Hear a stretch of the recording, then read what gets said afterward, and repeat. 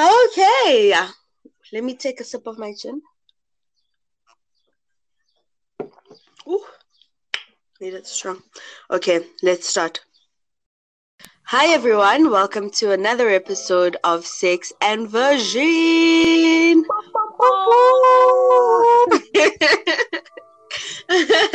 We're back finally after a little bit of an ad break. But today's episode is going to be slightly different. We don't have guests. So it's going to be a lot more conversational and chatty. You'll get a chance to know who we are, why we have this podcast, and what our hopes are, and some interesting tidbits that hopefully will interest you enough to want to listen to us and our voices. As I said, it's just me and Potato Bake today. As you know,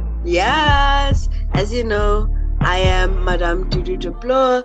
Those who roll with me call me Dudu. Almost everyone rolls with me. They call me Dudu.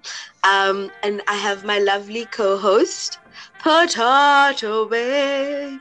Hello. Which is an awesome and very fitting a name. Maybe you can go into.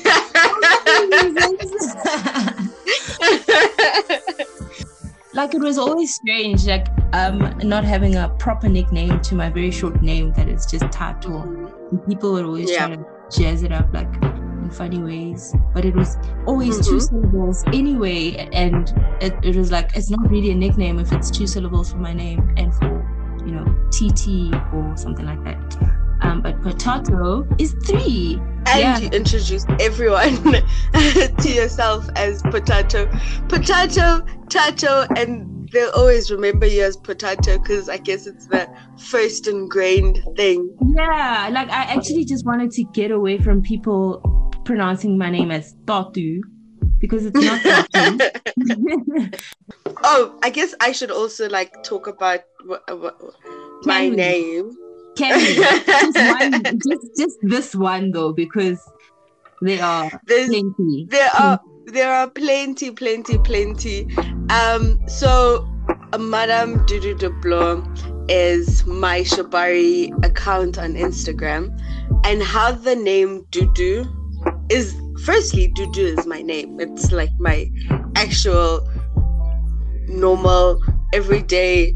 People call me Dudu name, but how I spell it is very different because of the first time I went to Paris and I went into a Starbucks and I told them my name is Dudu, and that's how they spelled it. And I was like, you know what? This is it. This is my name. Now people are like, Dodo. I'm like, don't mind the O's. That's the word. Dodo, something else completely. Exactly, and it doesn't exist no more. But don't we all?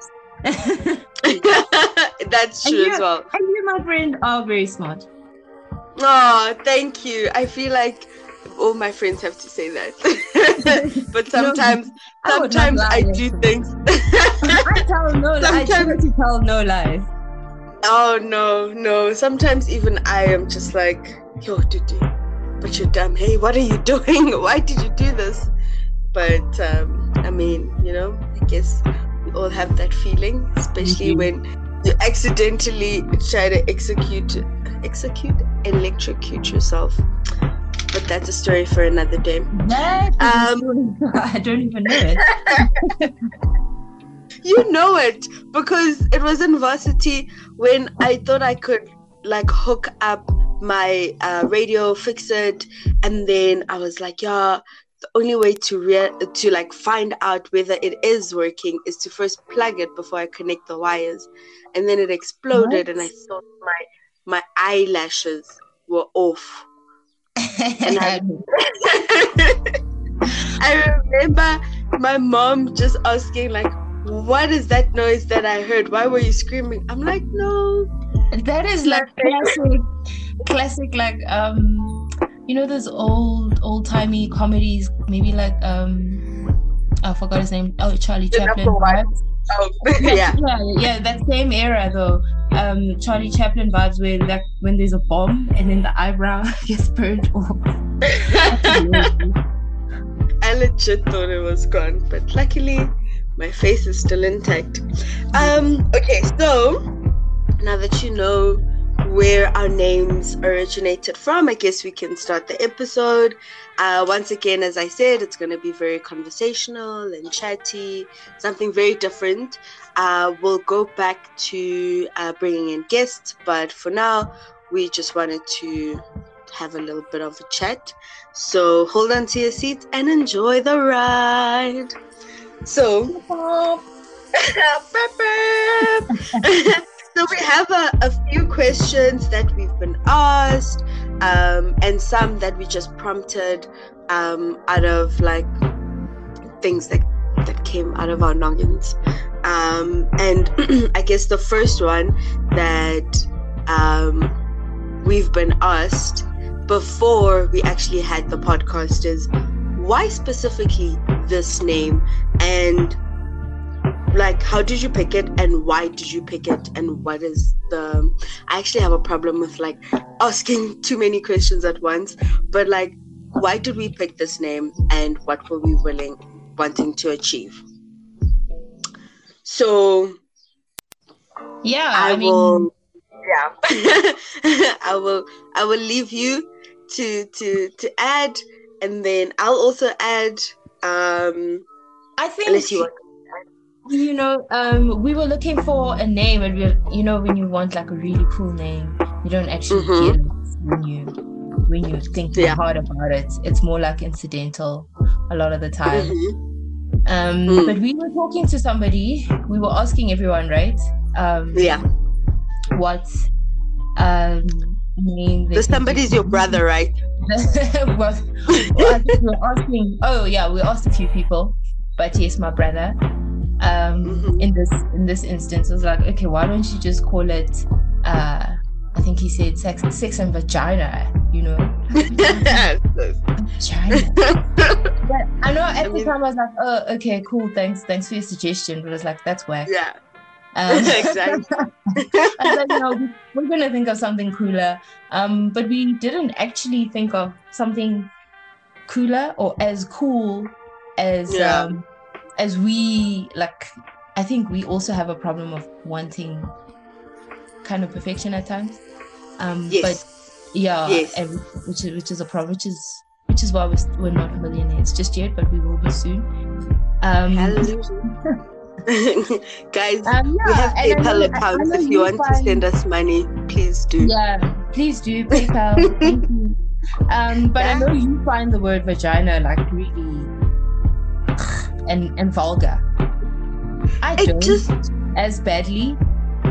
It's like moist, right? It's like the word moist, that kind of word that eeks like out. Moist. Yeah, and so you said like we'll then say vagine because you like using the word vagine. I do like using the word vagine because I also feel like it's a 21st century thing. You see memes of a certain demographic that request for pictures of bobs and vagine and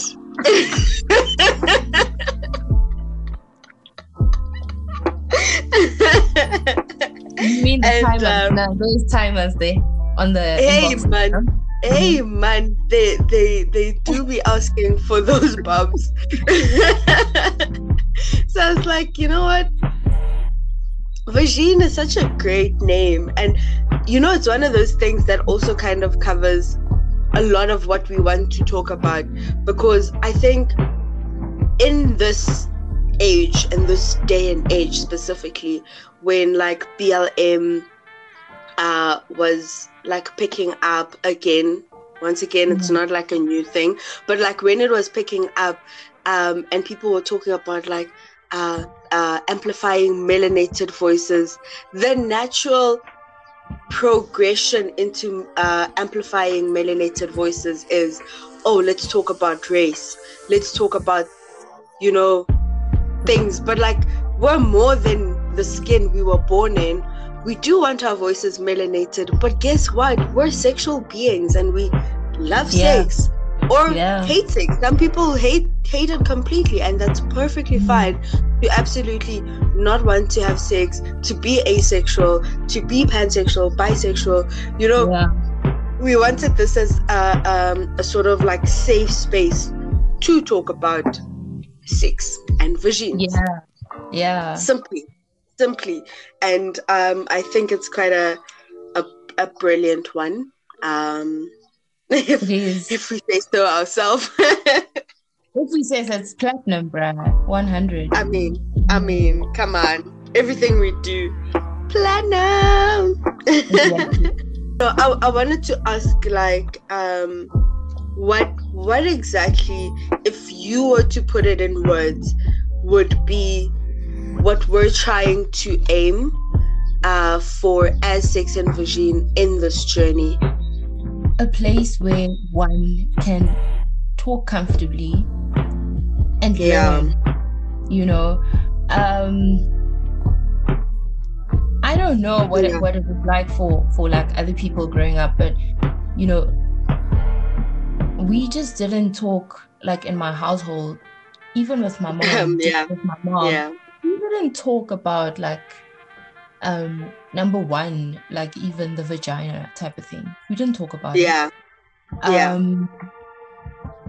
I wasn't really comfortable as well to like ask some questions if I saw some stuff happening on my body, like what's this? I'd much rather, you know, go on Google. Well, luckily at around 15, 16, like I could actually look stuff up. Even at around 11 years of age, I could look stuff up on the internet.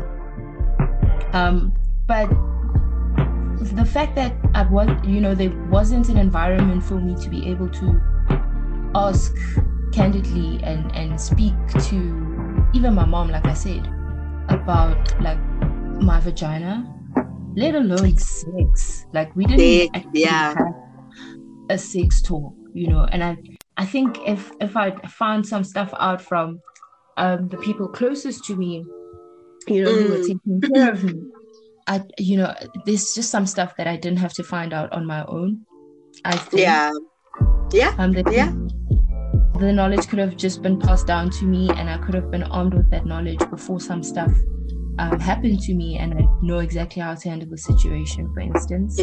Exactly, because I feel like it's a common thing in the Black community, especially for girls and women, not to have those conversations unless your parents have been super liberal, but to have those conversations and actually be you know, real and engage about, as you said, the vagine, engaging about sex. Like, it only took me now, like it's embarrassingly recent how only now I figured out that, you know, vaginas are naturally acidic, which is why if you're not wearing panty lines, and which I don't wear panty liners at all unless I'm on my period, but like all my underwear is stained, and I just looked at it like,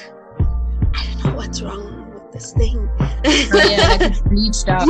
Like you get to a point where you're just like, I guess this is just life. Everything seems fine, but like all my underwear is bleached. And then you realize, I think it was maybe a year or two ago, where I read a post on Facebook, and they were like, facts that you should know about vagenes.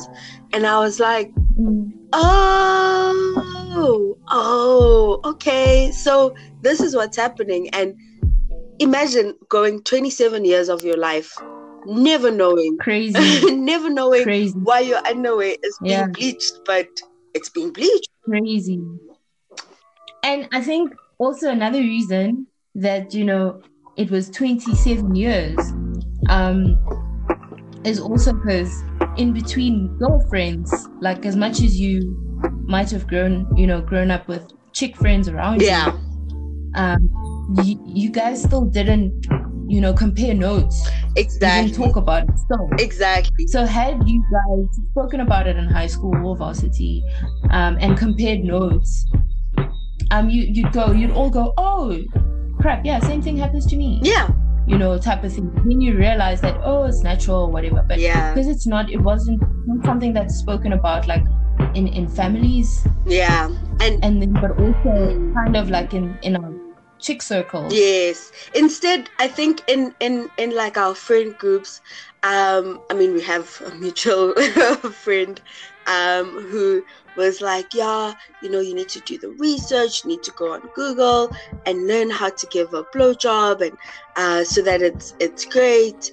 And those are the levels of conversations we had, but never the things that could be found like embarrassing. Like only now is it like, I guess, hitting mainstream media that not all big boobs, like the thing with having a big chest is that you'll have a natural sag to it, but then as a kid and as a high schooler, you walk around thinking, oh, every other girl that has big boobs has perky boobs looking them in the face, and these are mine. Like, what is happening? I even had someone say, have you had kids? And I'm like, no. Oh, wow. There's just gravity. It's just gravity. Oh, wow. And it's life. And I think, like, efforts to shame women on things that naturally happen to women is how we get to where we are right now, where there's such a divide. Our pick me are the ones who are quick to say, yeah, but I am this, I am that. You are just not marryable. You're not dateable. You're not, desirable. Yeah. I mean, I've seen young guys, in their like early 20s, like hating on stretch marks. Yes. Like, oh no, she's got stretch marks, and I was like, yes, that's so natural. Like, what do you expect to happen, or what do you like if they come naturally? And even the thinnest women have stretch marks. Exactly. Even guys have stretch marks. So I'm confused as to why they think stretch marks on women are gross. Yeah. I blame the media. Because I was asking my mom the other day, I'm like, we've watched this show for half an hour. I think it was Spy or something. And within the show, there's been like 2 or 3 L'Oreal, whatever ads on how to keep your skin glowing and looking young. And I'm like, men also are made up of skin. Why do we not focus on them looking after their skin? Why are we not as pedantic and wanting so much from them? Yet us as women, we have to have a 7-step skin regime. You need to be you need to be thin, or if you're curvy, you need to be a certain kind of curvy, because people are out there like, I'm BBW, but like all you are is just like a big ass but the smallest waist. But there's women out there that have different shapes, triangles, squares, circles, and they look at all of that and they're like, cool, we're plus size, we're both plus size, we can both step on the scale and be the same size, but your weight distribution is more favorable than mine. Your skin to this day, your skin as a yellow bone is better than mine. Like, why? Yeah. No, that's crazy, because I'm just thinking about the plus size models. There's this chick who her and her friend do like TikTok, I think, videos, short videos where they dress the same, but they're different tones and different sizes. So as much as I'm so happy that like the big girl was being embraced, and such, and she's beautiful. She's beautiful. I followed her on Instagram as well. She's very hip and bum heavy. She's not like Yes, but she's got that hourglass that's Yes. still the appealing like shape. You know what I'm saying? Mm-hmm. I mean, all love, but you know what I'm saying. Yeah. No, I know. I feel the same way all the time. I'm just like, I'm like, damn, son. Is this where we're at? Okay, so I guess we have a lot to go through, but I guess for our viewers, maybe you can. Let's. Oh, I mean, if you want to view us, I mean, then I just looked at my webcam like, am I being recorded right now? Send us money on PayPal, and we'll send you like a waving every day. Like if you want someone to wave at you every day, we're here. But yeah, so I guess the next question, that this one was more preemptive, but also something we've spoken about on the other podcast, was like, currently we know our relationship statuses. What is your relationship status, and what challenges do you have in South Africa with your dynamic? I mean, I know, and I guess some listeners also know, but they don't know like how you met, and also just obviously, okay, now I'm giving it up that you actually have someone, but like obviously going out. Was the question specifically for myself? For both of us, like what is our current relationship status, and what the challenges in your relationship status dynamic? Because like you are stunning, right? And you're dating someone. Me. Okay, now I'm giving it away, but you will talk more about your relationship. But like obviously when we go out, when you're walking, there'll always be someone who wants to get in. But like, how do you navigate that situation? And like, what are the things that either annoy you or you appreciate about dating? Yeah, see. It's a mouthful. As much as it is a mouthful, I was thinking about it yesterday as well, when we were going through the questions. It's okay, so let's start with the relationship status. Yes. In a relationship, yes, is what my status is. How long? For a mighty long time. You've been dating as long as I've been single. Eish, bruh. Yeah. Yeah, hey? Yeah. I don't know since when. I think it's maybe 9 years now. Maybe, I don't know actually. I think 2011. Yeah. 2011. Yeah. Yeah. Yeah. So it's basically all of my 20s. The challenges, like for me, the challenges are. Okay, let's start with the challenges. Life. Yeah. Because I started it, like the relationship started when I was still really young, and I still am really young. Yeah. And the challenges there, I would say, are like still growing and trying to figure yourself out, but then you're also simultaneously trying to figure out the next person, and then trying to figure out how you guys continue on a path together. With it's a lot. It's a lot. Yeah. Because it's like you're still young. Like I said, you don't know what adulthood is. You're only stepping into it now. Yeah. And then you date someone, and then it becomes serious very quickly, and it's a lot to deal with as a young person. But also there are a lot of awesome memories, a lot of stuff that you figure out together as you're both kind of still wet behind the ears. Yeah. But also a lot of fun things, but then you also see, like, your friends kind of parallel lives. Yeah. Them living out their youth, if you will, Yeah. and like date hopping and like, you know, mingling and all of that. Yeah. So it's there are a lot of challenges, and there are a lot of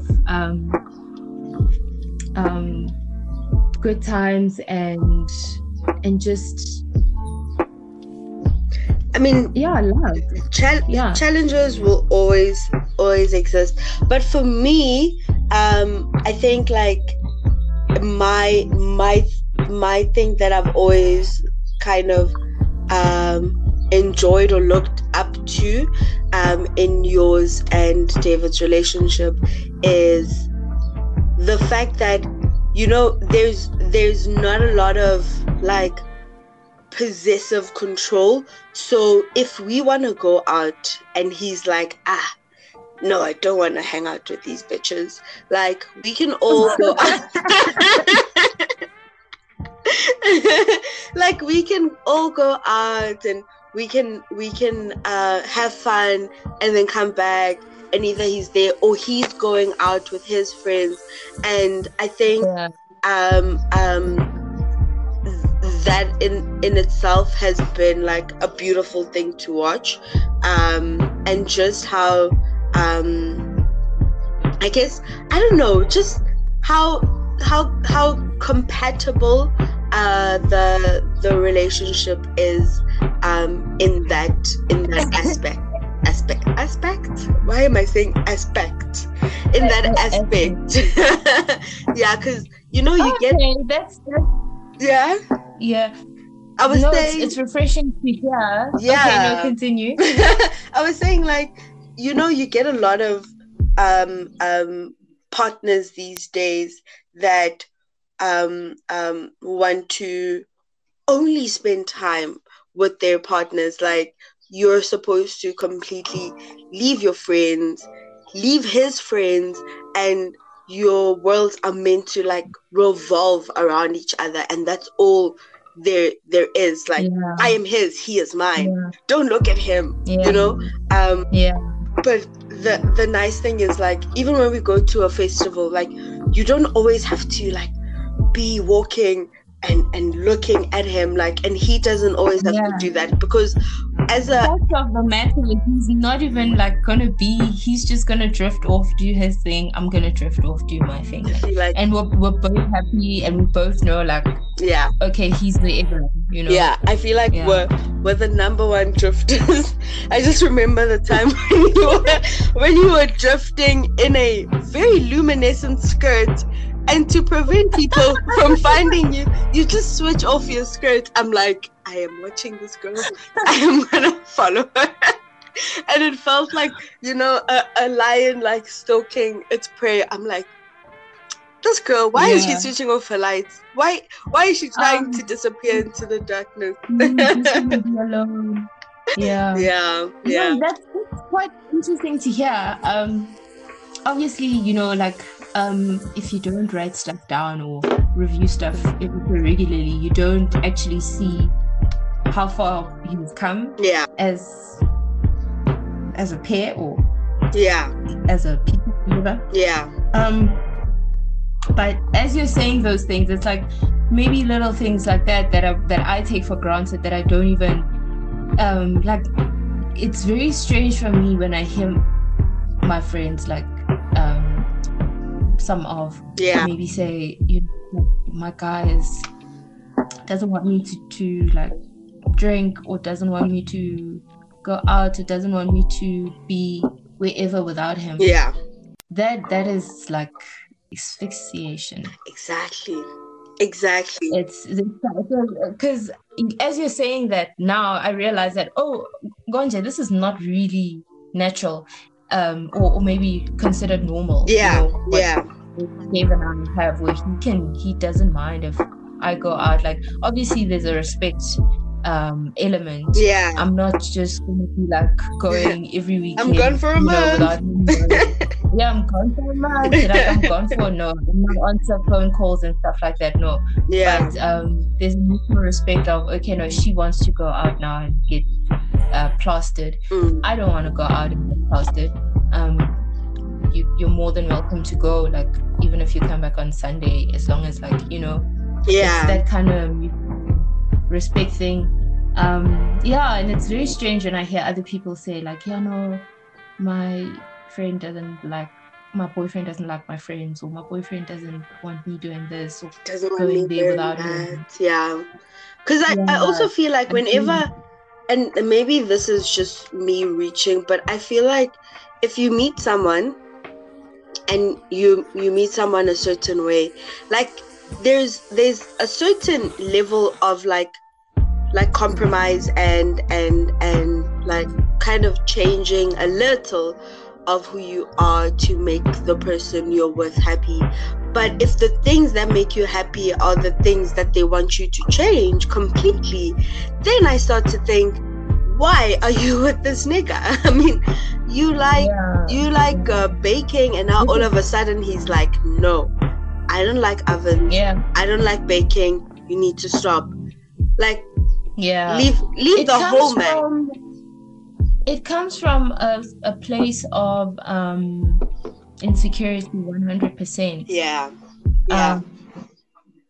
Like I know in the beginning, like I hate like cigarettes and stuff. I don't know if I hate them now, because no, I don't think I do now.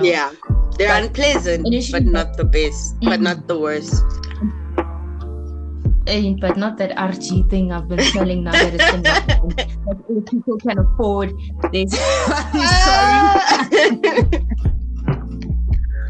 I'm freaking Paul more. Okay, but like initially, say for me, when I had tons of insecurities as a young one, like starting out dating, like proper dating, I was also like insecure and like, no, you shouldn't smoke, and you shouldn't do this, and you shouldn't do that. And like I fast realized, like, no way, I wouldn't like someone telling me, which happened. Maybe that's why I had someone who critique me all the time, how I dressed, how my hair was, and I was like, is that what I'm doing to the next person? So I stopped it, Is this the Jesus guy?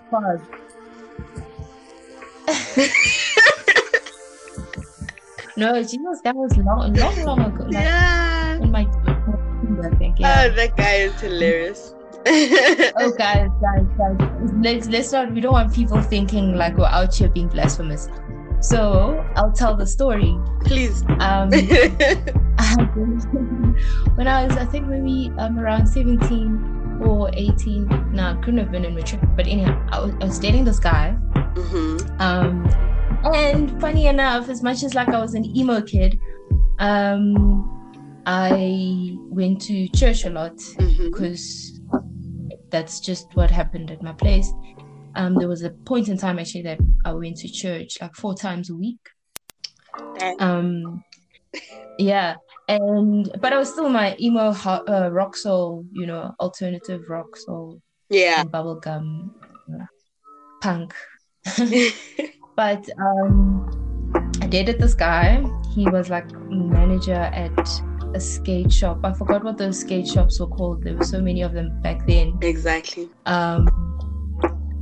They obviously sold like skater shoes and skateboards, and sometimes they would have a small skate park thing inside the shops. Like, I don't know if it was Billabong or what, but some of those shops. And he was like manager. He was like maybe 21 or something. Or 22, I can't remember. And he was cool. I liked him, but he was... Wait, like, not to interrupt you. He was 21 and you were 17? I think that's what it was, yes. Okay. Yeah. Okay. But I mean, back then I didn't like even have sex, you guys. I did not. Oh yeah. Anyway, so this guy only got like a day off, I think on Sunday So it's Sundays and Thursdays, right? Yeah. So I'd either have to bunk school on Thursday to see him, or I had to bunk church on Sunday to see him. Oh, hell no. And so long story short, the one day he wanted to see me on Sunday so badly. And I was like, I need to go to church first. I'll see you after church. And church would go out at 1 p.m. Like, I could not skip church. That's like, my mom is a Jesus warrior. You know what I mean? Yeah. Like, if you don't go to church, you're just seen as being possessed and demonic, and then you have a whole like family prayer thing happening. So you don't want to go that far. So just go to church. Yeah. 1 p.m. I'm like, I'll be there 1:30 because his house is near to my church. This guy goes like, he flips. He's like, he never gets to see me because I want to go to church every Sunday, and this Jesus dude is coming between us again.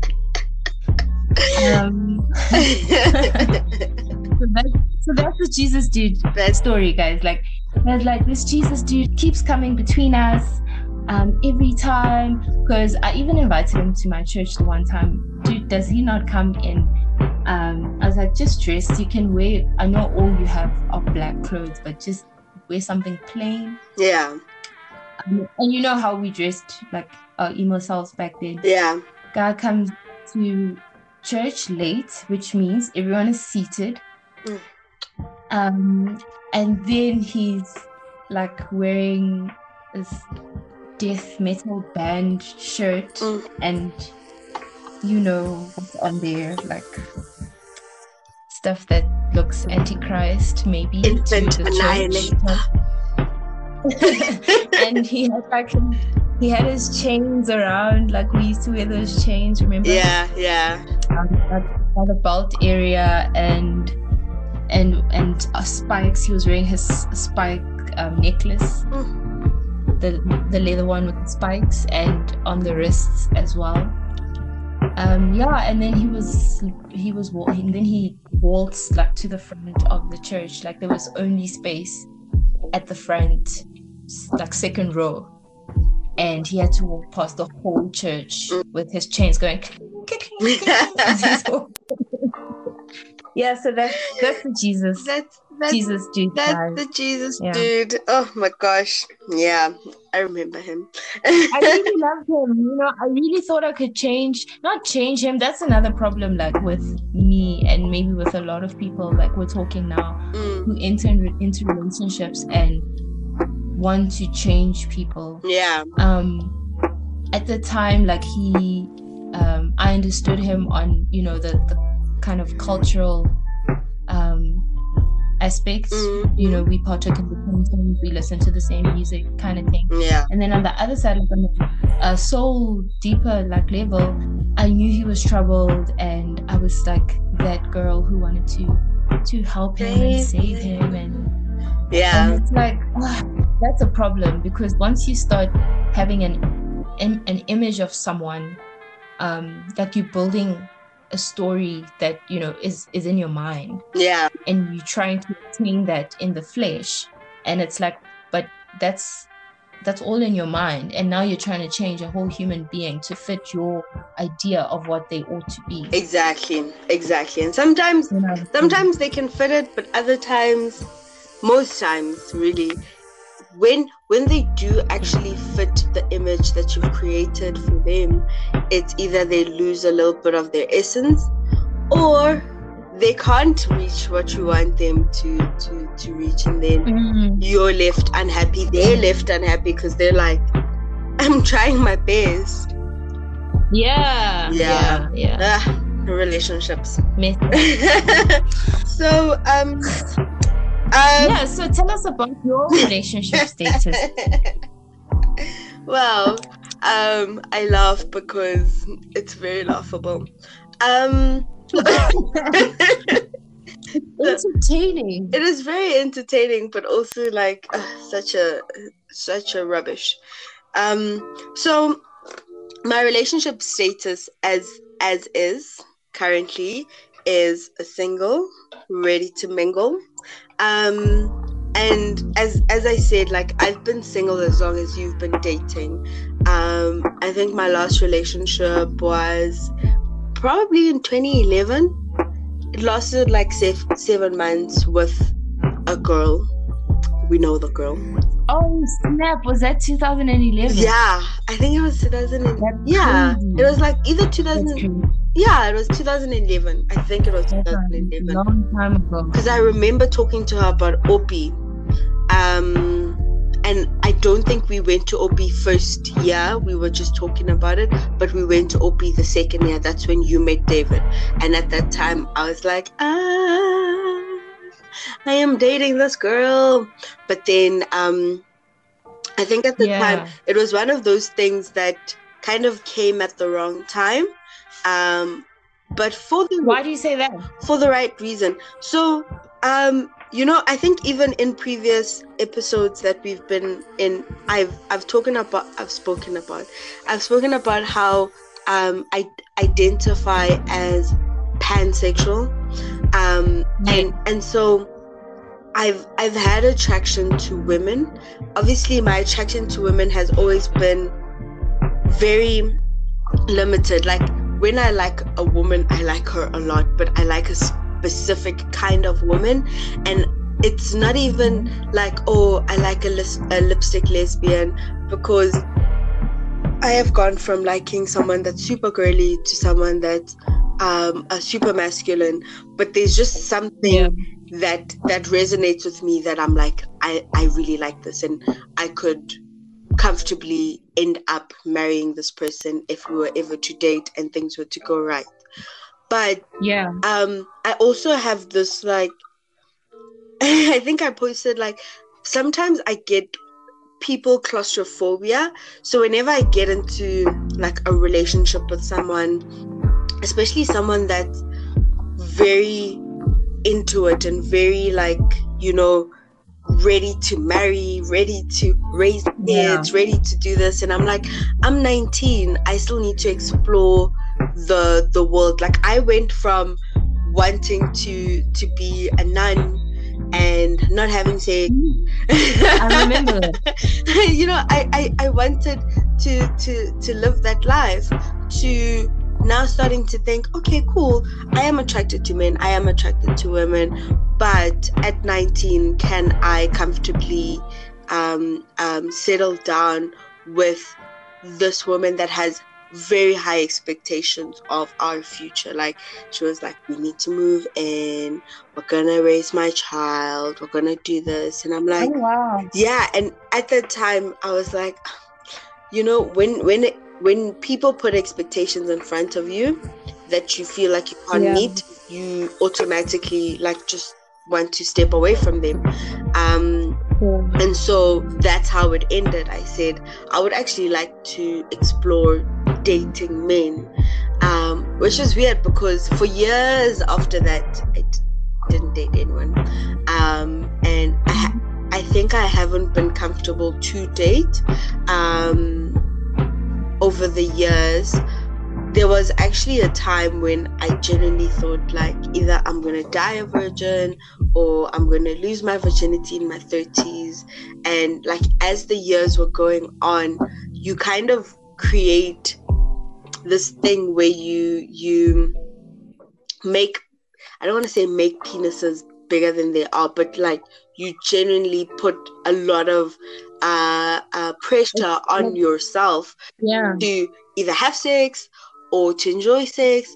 And so it took a lot of, like, emotional work, which I'm glad I got by being single and attracting, the kind of guys I attract. I attract guys who are super into me but make no moves. So I had a chance to be by myself. Yeah, it's kind of well put. I have to give you that. I mean,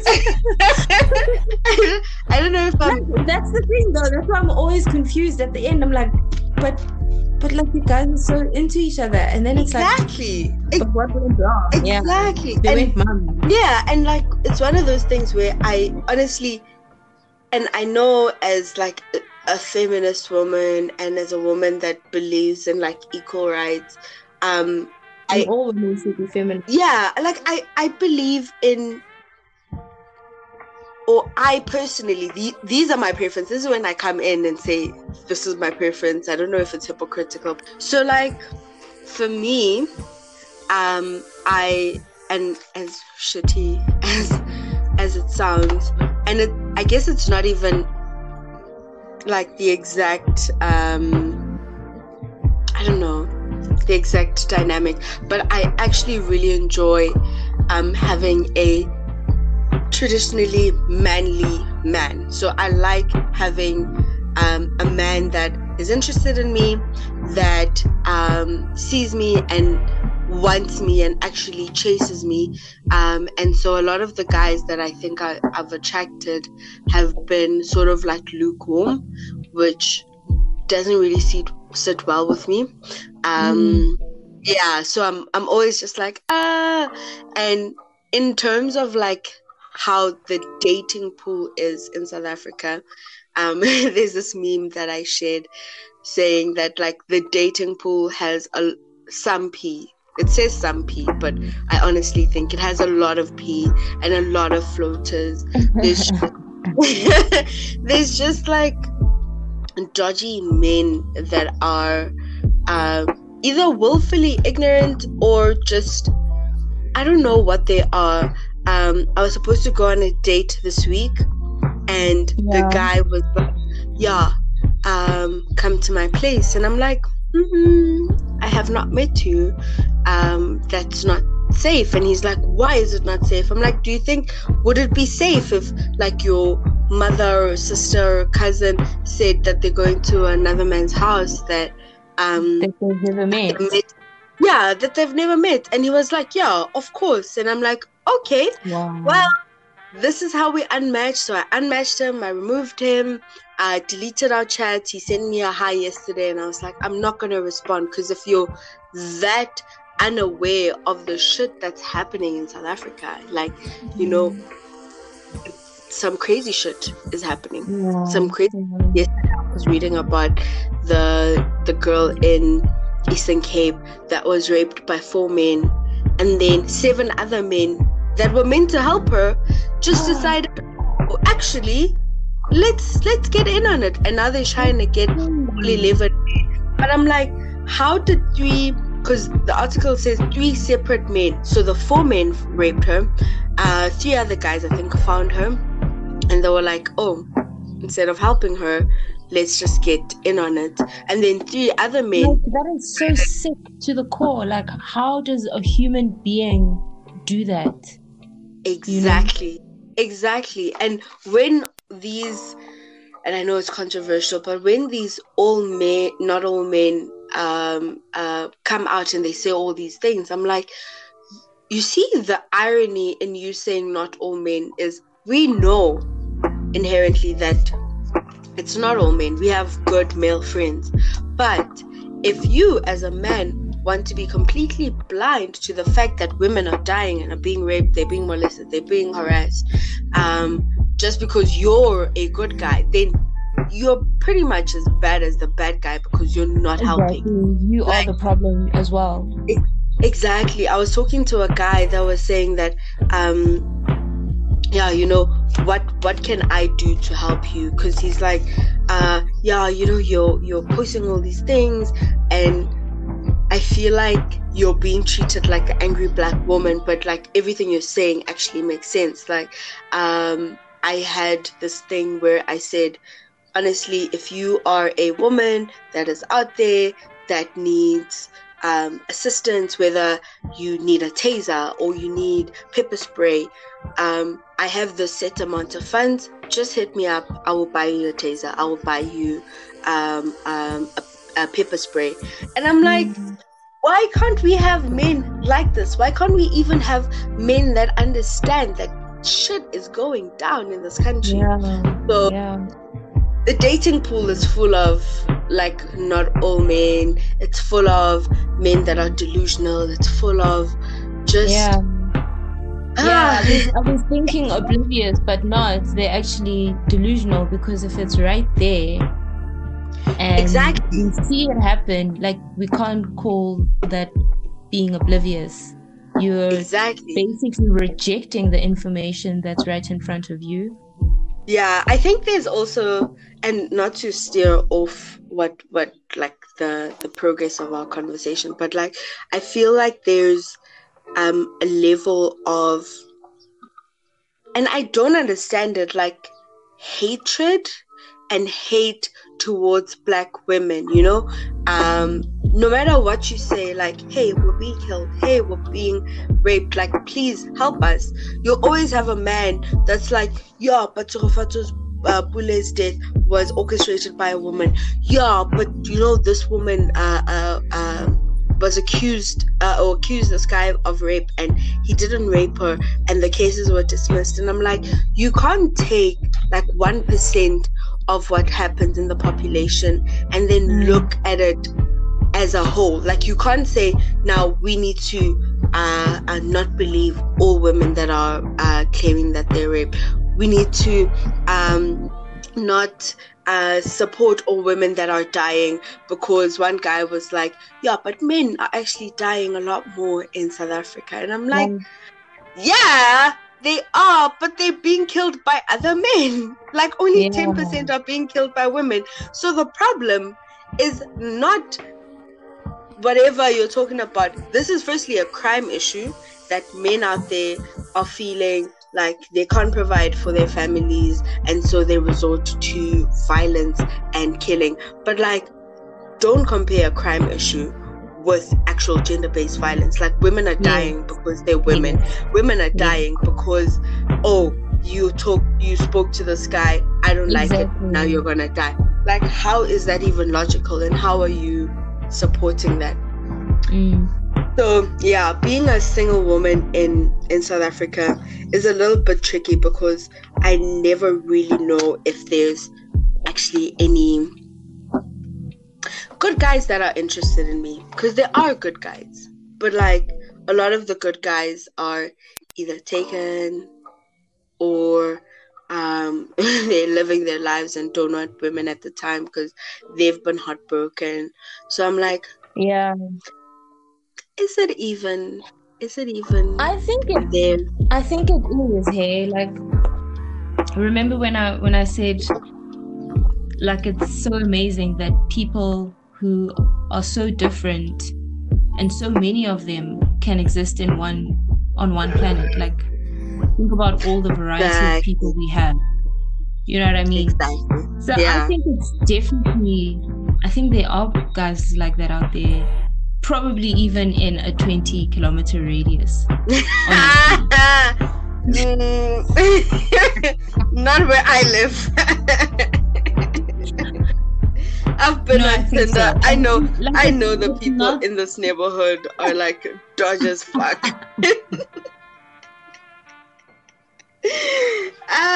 They're like, ooh, they are the floaters of the dating pool. They're the pee. They are the pee. No, it's just no, like, man. No, honestly though, I think there's so many people in the world, and as much as you know the people you see all the time, you don't truly know what's happening in the 20-kilometer radius. So I think true. Those people do exist. How to tap into them is maybe with the not mind control, but like the tantra stuff that you're probably going to talk about later. Yeah. But yes, speaking to the ether, or like sending off vibrations. Yeah. Maybe. That reminds me of a time when when Practical Magic had come out, and I was like, oh my gosh, I'm gonna fashion the perfect guy. I'm gonna burn first write lists of the qualities I want, and then I'm gonna go outside, I'm gonna burn them, and then the universe will hear me. Where is he? Where is he? I actually remember that time. Yes. We've been alive. We've been alive. So alive, dude. Like, yeah. I was gonna say maybe we should tell people how old we are, but like that's neither here nor there. Really, we're old. We're as old as we look, and we don't look old. So just take that with a grain of salt. Yeah. So now that we've spoken about like our relationship statuses, as status sounds weird, status, but like now that we've spoken about our date high.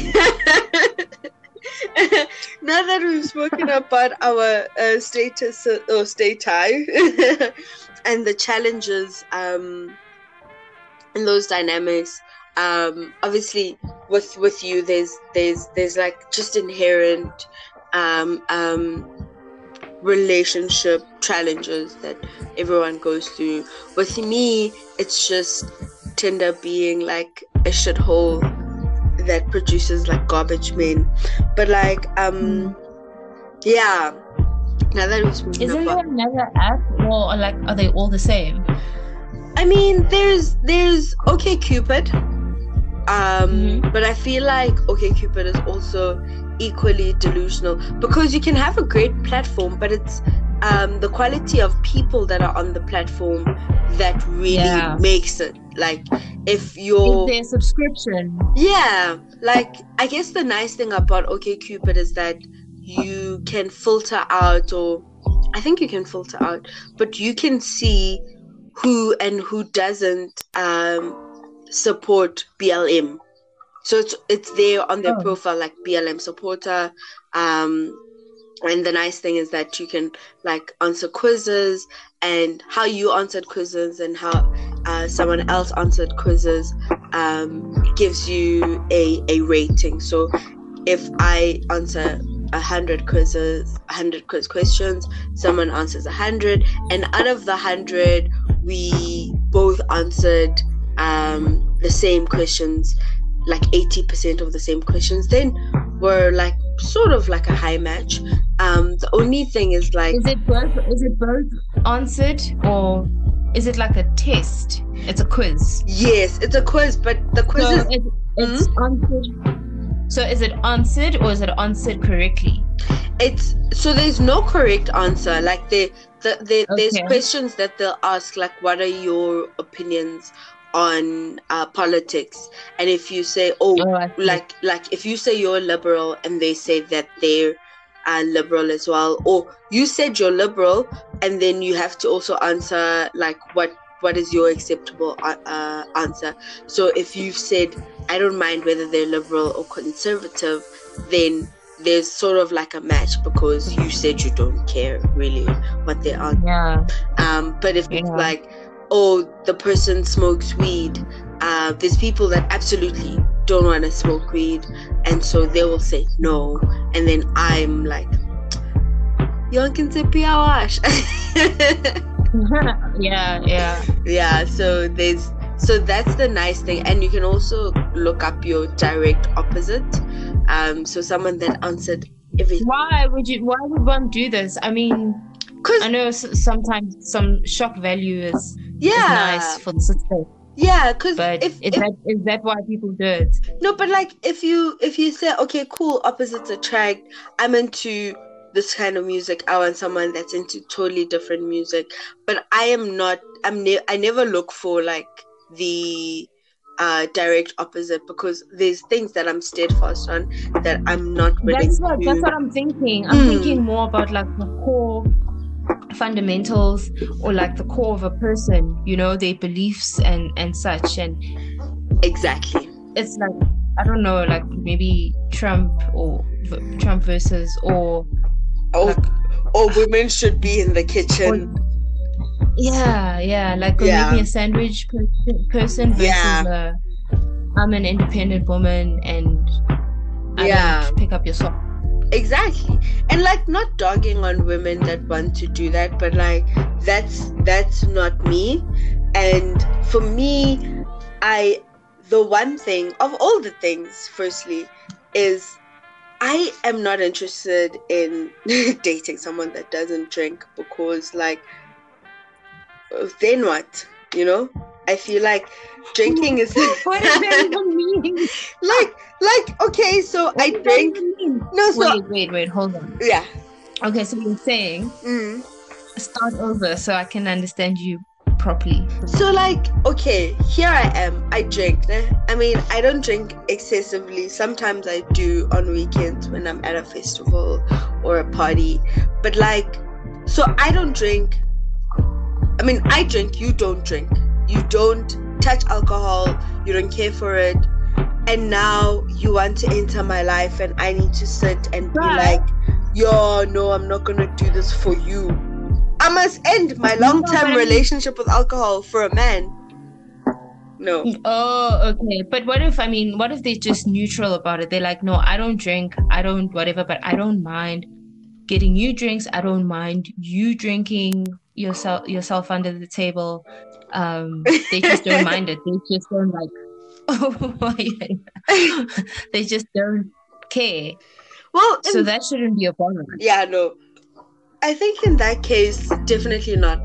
I think for me, it's, you know, when you feel, and we've had the situation, you and I, where when we went to Rocking the Daisies and we had someone with us that kind of made us feel like overly judged, and you kind of feel uncomfortable and not able to be yourself, and you're always like running away from this person.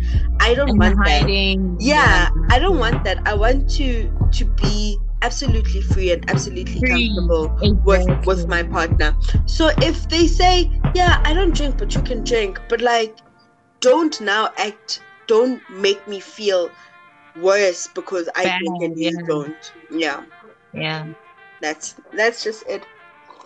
So we're 4 episodes into Sex and Vagine, which is amazing. But like, what? A lot of hours of work, though. So much. Like, especially when we get someone or people where like the network is not as great, and you're just like, no. I know the first episode we did actually, you didn't have electricity and we were all kind of panicking because it was our first one, and everyone was on standby, and we were like, oh, is it gonna come back? And then I had to you had to drive somewhere. I had to record in a random parking lot watching people but it was nice. I mean, as like something you mentioned about like us being like perfectionists, and I also identify very much as a perfectionist, but I am more of there's the kind of perfectionist that wants things perfect and then like aims to get that whatever perfect, right? And then there's the kind of perfectionist that kind of knows that things can't be perfect and kind of loses steam and just does things. Like, I just do things. I think you're the latter for now. Yeah, I'm definitely the latter. Oh yeah, you the former? No, I'm the latter. For a second, I'm like, what is English? What are we saying? But I am the latter, which is sometimes good, but sometimes bad. So before you continue, sorry. Yeah. I've picked up now that like the last maybe 2 years, you've become the latter, in which you in the long term, right? Like the end goal is still the same, but how we get there, and if we stumble upon the way, you're perfectly fine with that, which is a really like strong mental thing, because you're basically telling yourself, instead of us getting, like 100%, it's okay to get 80%. We'll improve along the way, but we don't want to lose steam. Let's just keep going, and the end goal remains the same. Yes. And that's I guess I honestly don't know how I got to all aspects of my life, from even the first time I had sex and like spoke to men. Like, I don't know what got me to a point where I was like comfortable to be like, oh yeah, I'm going to your house, and then I got to a point where even in work, like, I will share my thoughts. I will have like these steps that I want to do, but if I feel like actually someone else wants to do it, I'm like, take it. If you screw it up, I don't care at this point. I have this like very I don't know what kind of, just do it or don't do it. If it's done, it's great, but if it's not done, it's also great. And if it's done well, it's great. But if it's done like a little bit subpar, like my first, as we mentioned, like my first episode, because we've been hosting like on and off just to give each other like exposure, especially in light of like our career goals. And I think our career goals, that's the thing that I guess has always held us together, that despite anything and everything, like our career goals have always excluded working for someone. And so and so when we sit and we're like yeah, day one, it was like, okay, awesome. Day one, I remember the conversations we'd have with people. Like, we'd ask our friends, like, are you actually happy with life? Is this your calling? And then we'd have friends who are like, yeah, this is my calling, I love this degree. And then we'd come back to each other like, is this your calling? Like, is accounting what you want? And we'd be like, no, I want to do this. So for you, it was like singing and content creation. And then for me, it was like writing and content creation. And I think we just like found solace in each other in, this is not what we want. Like, we don't want to work. We're gonna do it for a bit to get some money, but like in the long run, like, really, do you actually want to be all stiffed up in a necktie and boxy suits and just sit there morbidly? Like, at what point do you stop saying, this is what I am living for, and this is actually me living? Like, there's a point, and I think that's one of the things that I've also like recognized around like people we've attracted into our circles, even people we just randomly chat to at festivals. Like, people want more, and they're so capable of having more, and we're capable of having more. But like, I think if we get out of our like heads and get out of the anxiety of what if it doesn't work out, and we just try, we can do so much. Like, and also it's one of those things where, you know, I know we're guys, we're talking about things that aren't sex and vagine related, but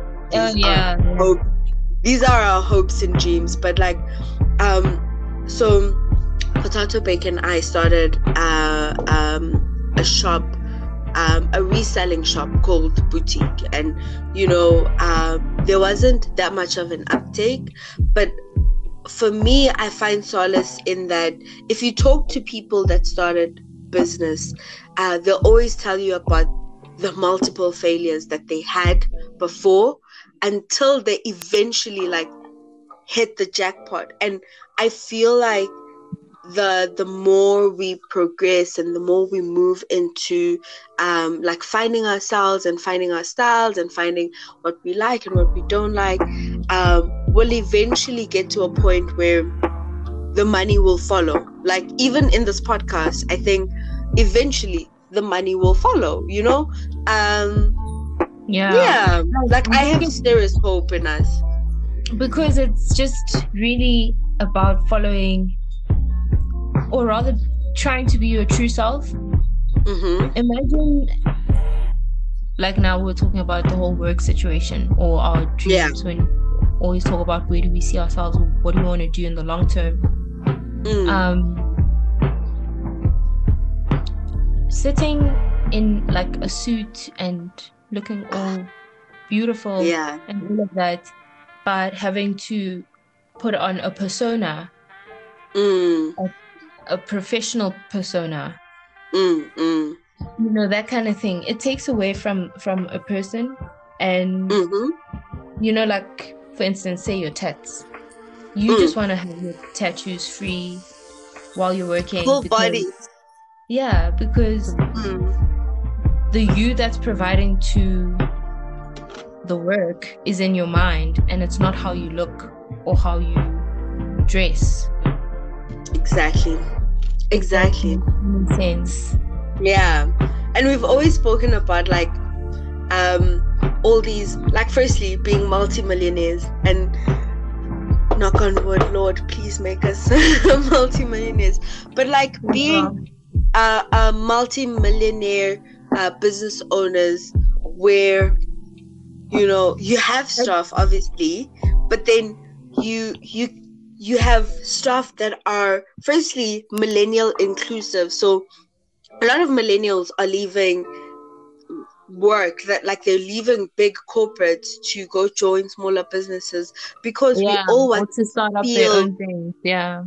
We want to feel like we're a part of it. We want to grow, not only the organization, but we want to absolutely feel like the organization cares about us, and not just being a number.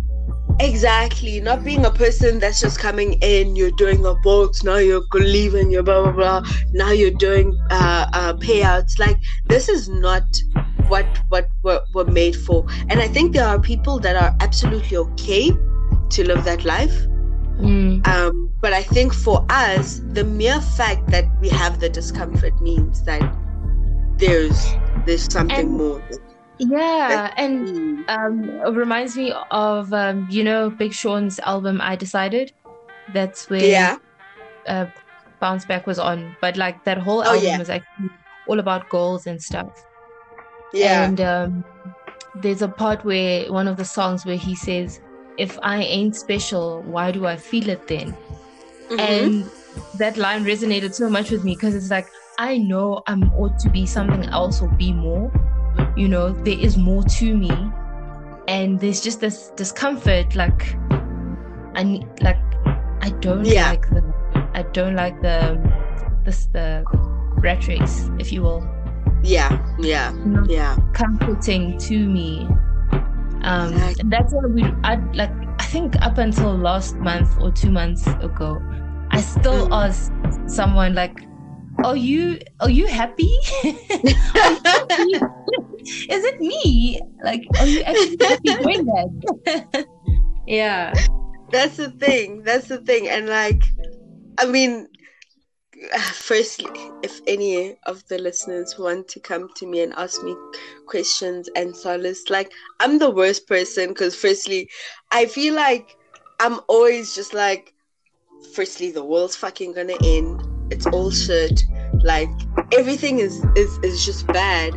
But I think life would be more tolerable if I had like $1 million in the bank, and also $1 million is nothing, but like 30 million in the bank. Then I'd be like, okay, yeah, money doesn't buy happiness. Yeah, but it's cool. I'm in my Bugatti. Right. That's all I want. So now that I think we had spoken about like how was it hosting the first episode. Obviously the very, very first episode, which was chaired by me. And I think everyone has noticed that like we haven't a tattoo approach where I I call her Tato, but she's Potato Bake. If you don't know her, call her Potato Bake, please. Don't get too comfortable. But anything you like. But like we've had like an on-off approach, because I think in our discussion that we had just now, we've spoken about how we've kind of had dreams of content creation, and it might not be, I think in the past we weren't able to name it content creation. Like it's not something that we could like label as content creation, and not just content creation but also creations in art, you know. Yeah, I think for the most part, we might not have realized it, but a lot of who we were back then in varsity was about creation. Like you sang, I wrote, you did crafts, I was drawing. Like we are naturally creators in our being, and so this podcast offers us an opportunity to be creators, but also creators in a topic, in a digital way, and in a topic that we really enjoy, especially because I think I share your same sentiments around, like, no one was there to talk to me about sex, you know. I had to go on the internet. I had to like Google, and like some things on the internet aren't really the reality of what's happening. I mean, have you seen the porn films? Have you seen the porn films? They're the wackest, because they will give you like all levels of insecurity. Like you'll be insecure about not only your body and your skin tone, but like your vagine, which is something you should never be like have to think about, you know. Vagines are vagines. They come in different shapes and sizes. Like sometimes and generally and colors. Exactly.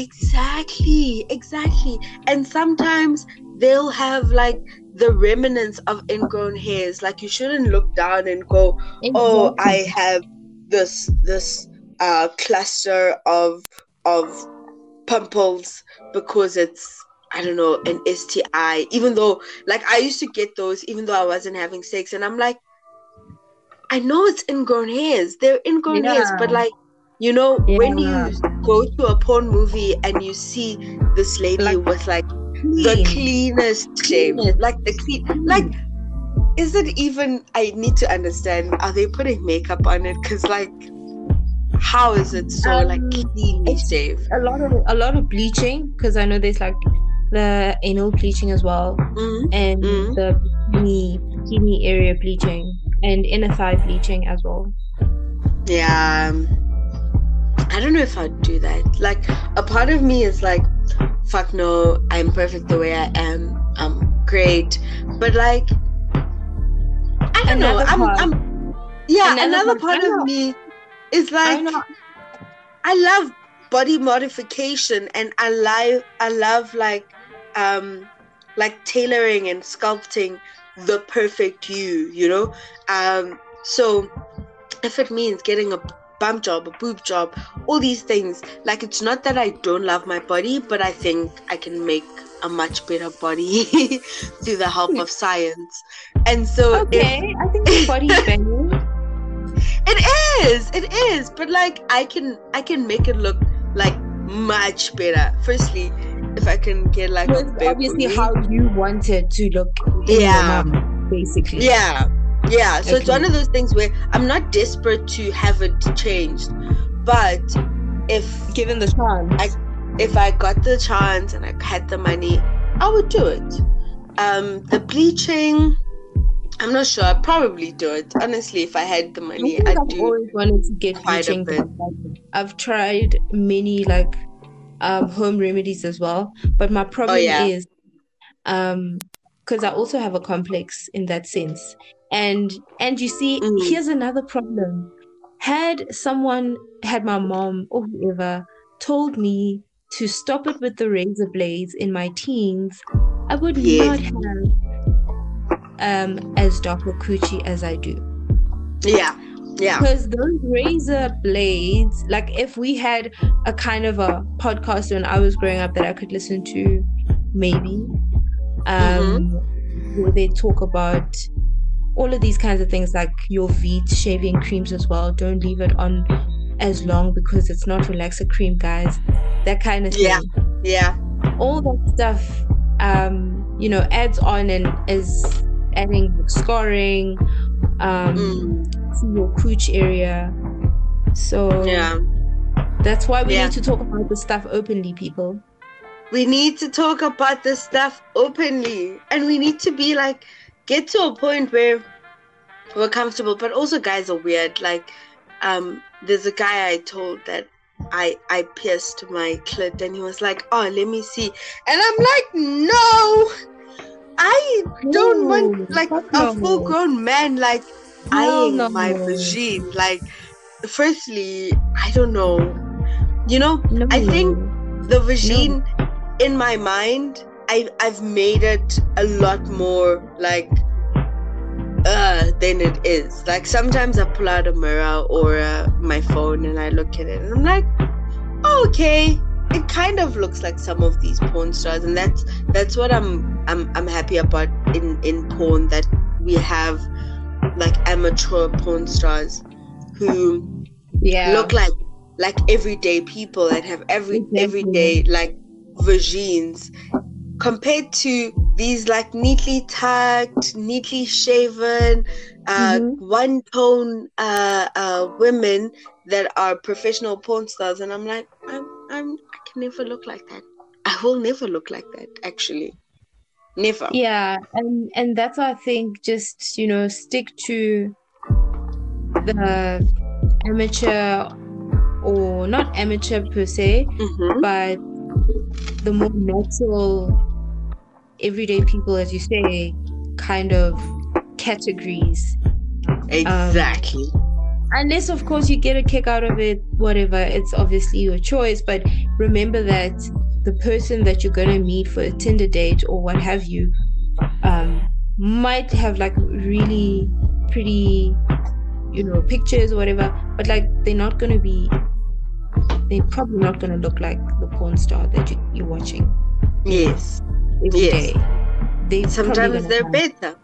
Sometimes they're worse. They're better, exactly. But naturally, stretch marks, most people.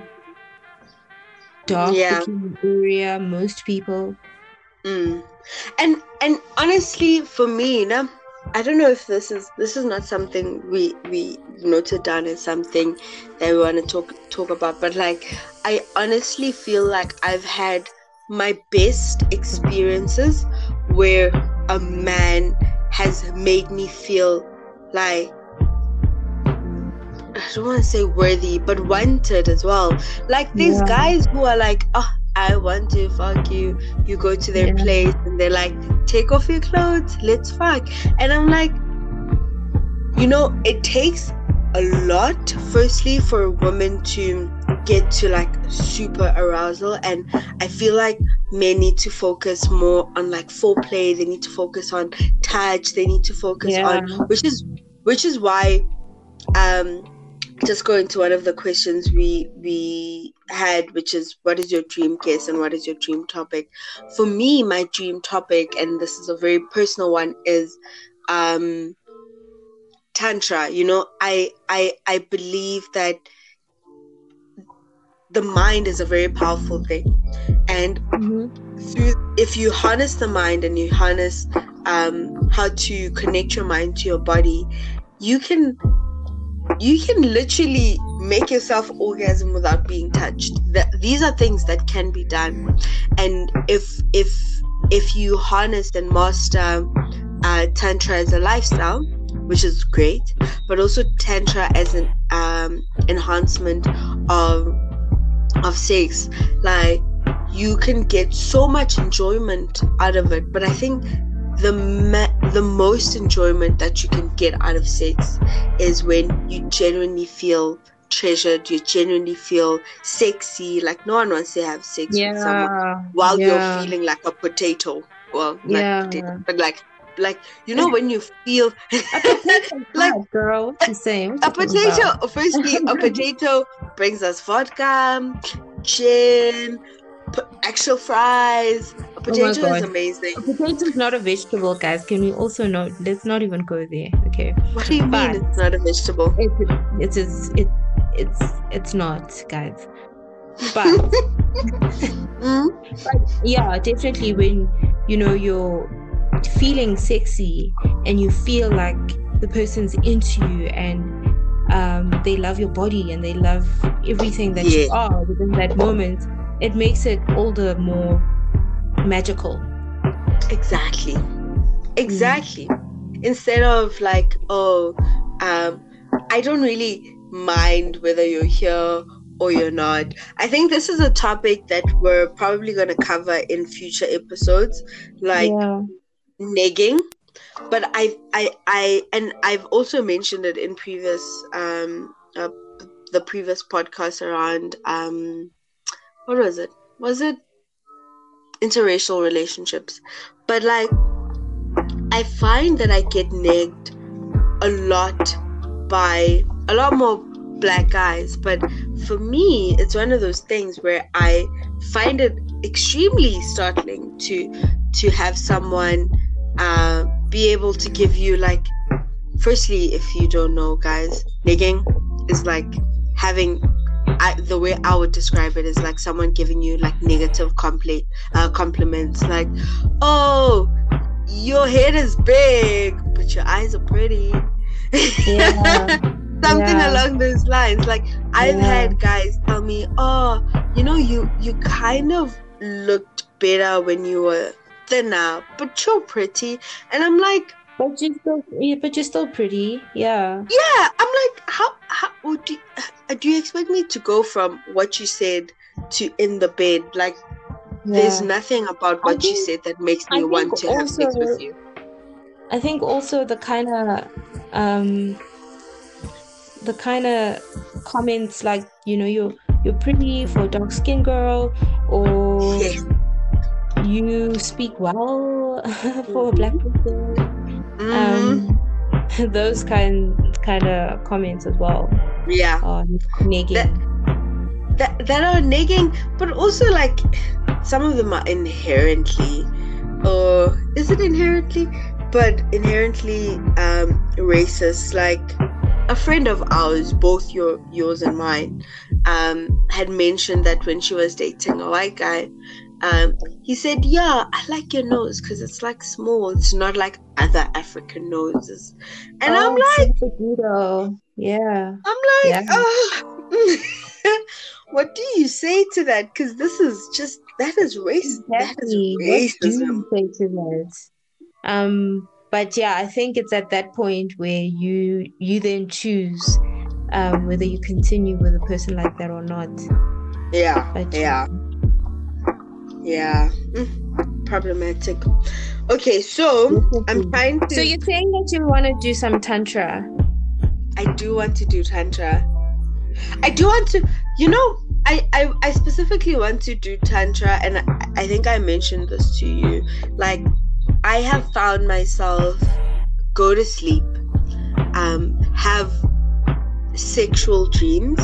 Unfortunately, they're never lucid. I wish I had lucid dreams, because then you can focus and control what you're dreaming about, because then I can have sex every day. Anyone I meet in my dreams, I'll be like, let's fuck. So I basically go by what my dreams like say and what my dreams do. But like, I've had dreams where I'm engaging in sex. I think the first one was with a woman, which was also really weird for me. And we have sex, but then I wake up physically in an orgasm, and I'm like, how is that even possible? Because I'm not having sex. There are no sex demons, I hope, in this house. Death by Sex Demons. Hey, Brad. Death The by whole story sex in the community. On But Daily no, Sun. man. Yeah, Sex- on Daily Sun or I'm something. having sex with my demon. The demon said I must be ready at 8 p.m. Hey, No, man. You know, But you what I'm never saying know. Mhm. no, it's definitely possible. The mind is so powerful. So powerful. Yes. If you're doing Yeah. it in your mind and you're truly focused on it, it is as good as you doing it for real. Like we've Yeah. seen also with those tests, like with the scientists, your brain also pulsates in the same areas that it would when you're physically doing whatever it is that you're thinking about doing, you know? So if you truly focus on it, if you truly focus on it, apparently. And that's why I want to learn. I also want to learn to control.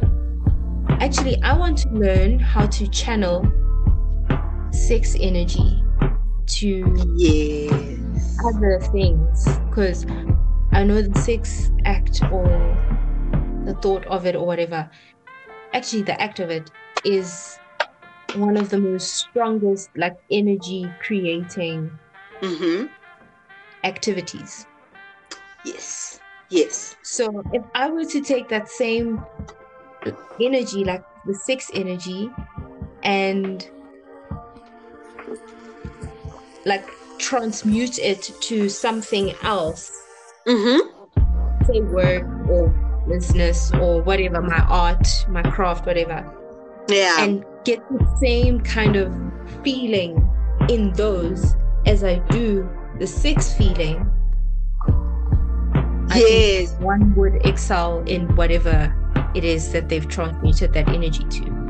Exactly. And someone was actually just on that, someone was mentioning that like orgasms and sex are a powerful thing, and like you can manifest, you know, we believe in like vision boards and manifestation of things, but like they were saying that you can use orgasms and sex to assist you in manifesting things, because like if you think about it, that's the only time when your body is filled with so much energy that firstly you don't know where the energy is coming from, but like your whole body gets vibed up with energy, and you can use that and you can use that to like manifest things in your life.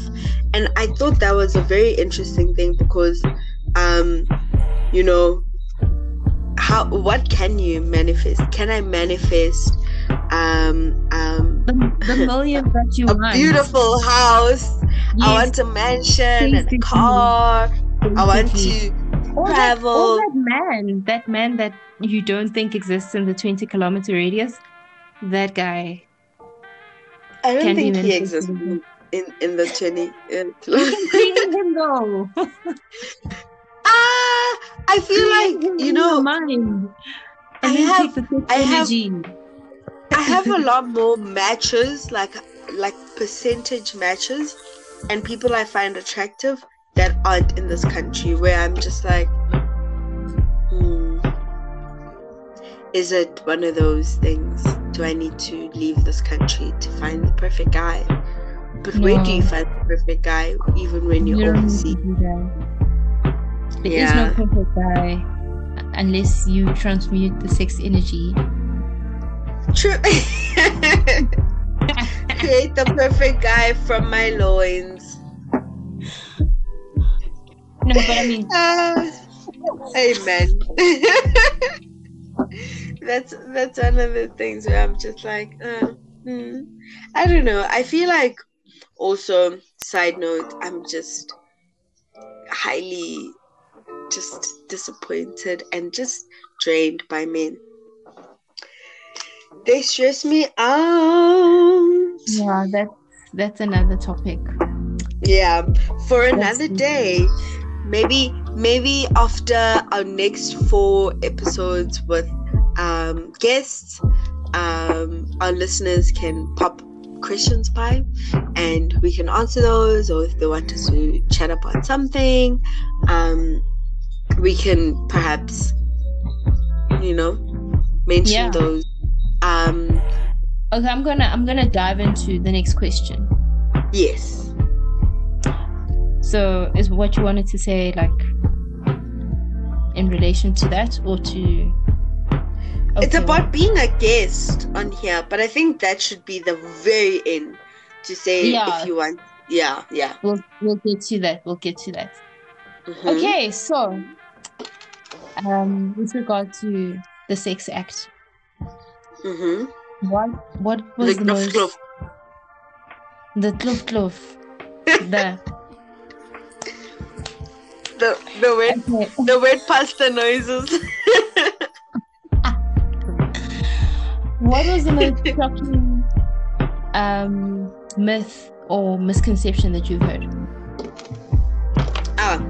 So I think for me, the most shocking thing, and this is just something that always shocks me when you talk to guys about sex,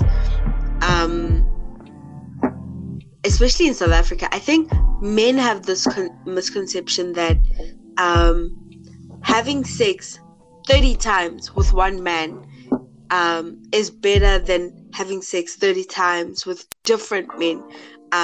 They think, oh no, now all of a sudden that you've had sex with 30 men, your vagine is like an open door, like it's an auditorium where you have no control. I also think like there's this very perverse obsession with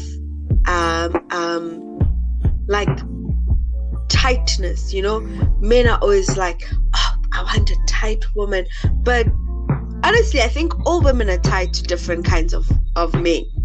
I've had men with big dicks who are like, okay, like they're living their best life just inside my body.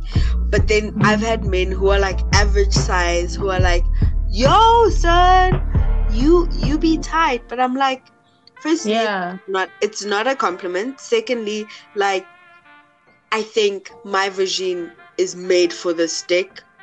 That's why this dick and this vagine are complementing each other the way they are.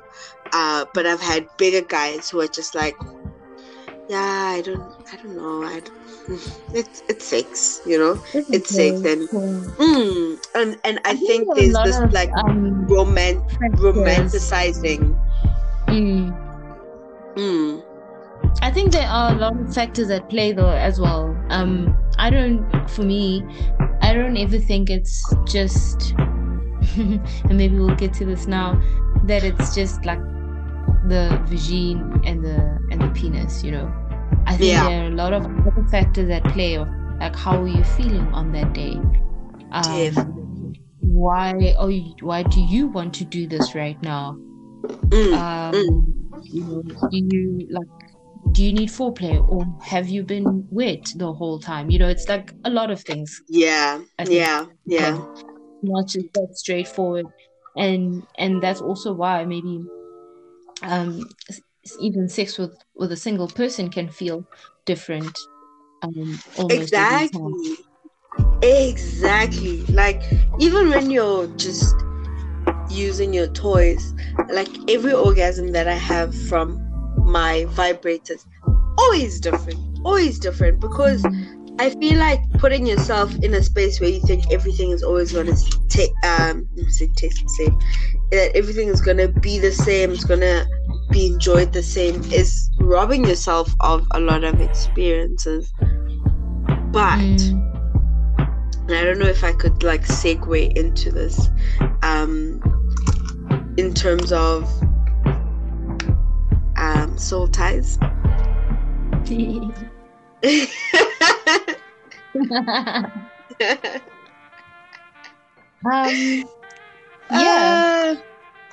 So like what are your thoughts on soul ties. And guys, if you're listening, this chat is really just, as we said, conversational. So you might disagree completely with what we've said, and that's perfectly fine. I mean, we're not in a world of homogenous human beings, so we're not meant to think the same, act the same, and share the same views, but we're just sharing what we think. And how dull a world would that one be? Like a homogenous, we're just feeling the same, looking the same. No. Count me out. No. It's okay. I will be the witch that you burn at the stake, but I will not live up. Exactly. If you're not doing anything that would have gotten you burnt in the 1600s, then are you living? Are you even living, bro? Come on. Are you even? But soul ties. I for one believe in soul ties. And that's maybe because, you know, I didn't really exercise the muscle of just having fun, if you will, like in a sexual way.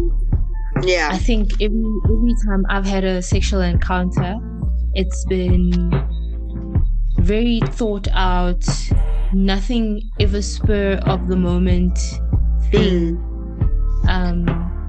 You know. Yeah. And so it comes with the feelings of having thought about it, having rationalized it, having, you know, like seeing it kind of as a big decision thing. Yes. Yeah. And so I think in my case and in my history and my experience, I tend to believe that soul ties are a thing because every time that I've had any sexual encounter, it was with someone I cared about deeply, and that kind of thing. Yeah. So thank you. But like for me, I think the concept of soul ties, there's once again two parts of me that say, one part that says, yes, I believe in soul ties. You know, sex is a very intimate thing, and if you're engaging in sex with someone, there's always a part of you that stays with that person. But I think that like in society, there's a lot more like importance that's put on the part that women play. So if I'm having sex with a man, I am leaving a part of me with him, and like I think he can just go around and do it with 100 women, but he's not losing any bit of himself. But as soon as a woman does it, then she's like spread all over, and she's not whole, and she's not worth that much lobola. Exactly. Like for me, I think purely by the virtue of I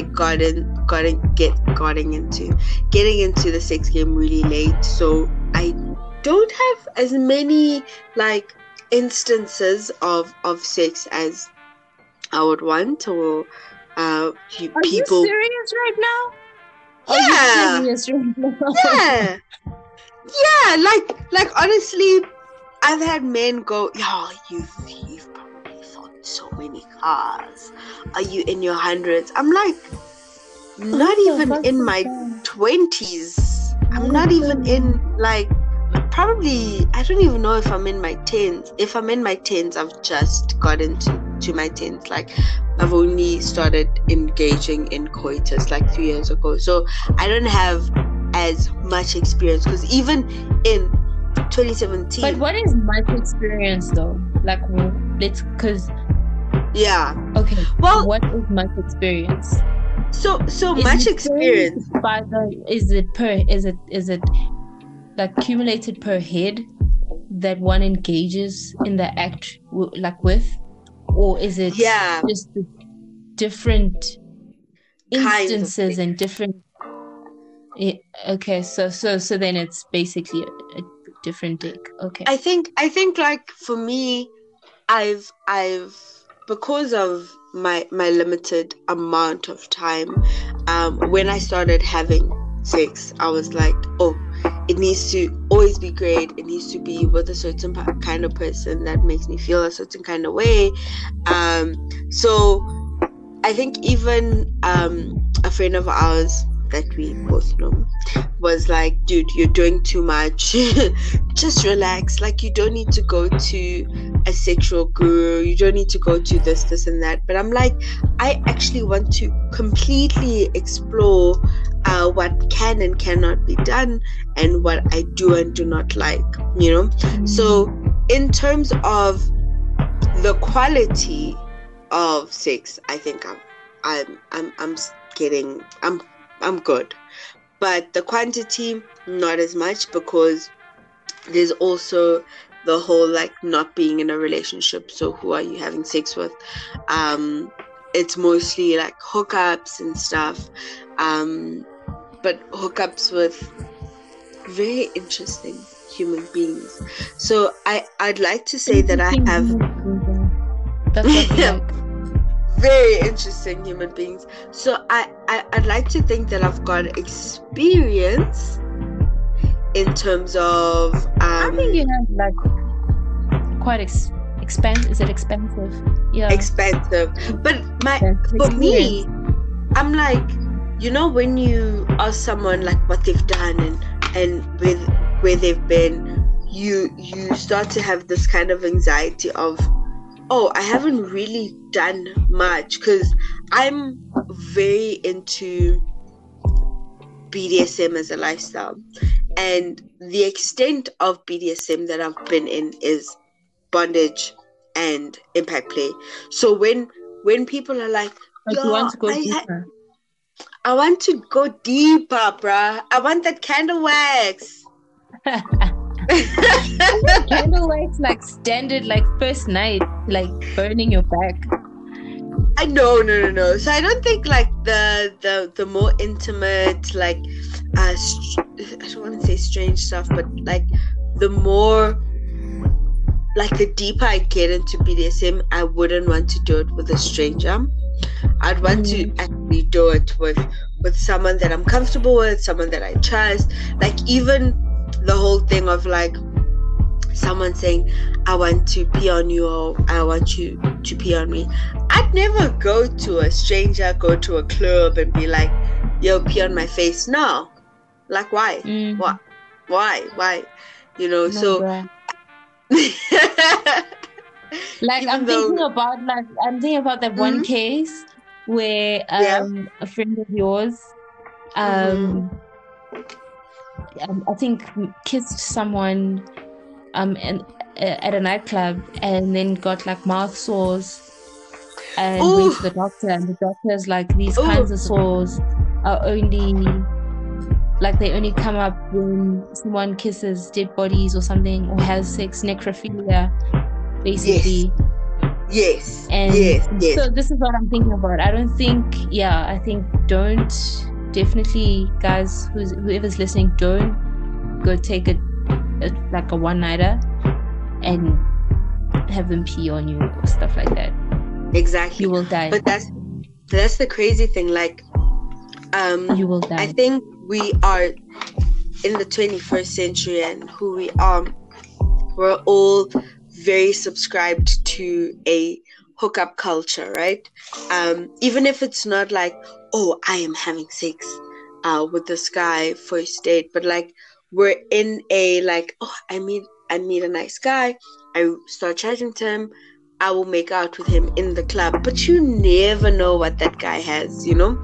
You never know.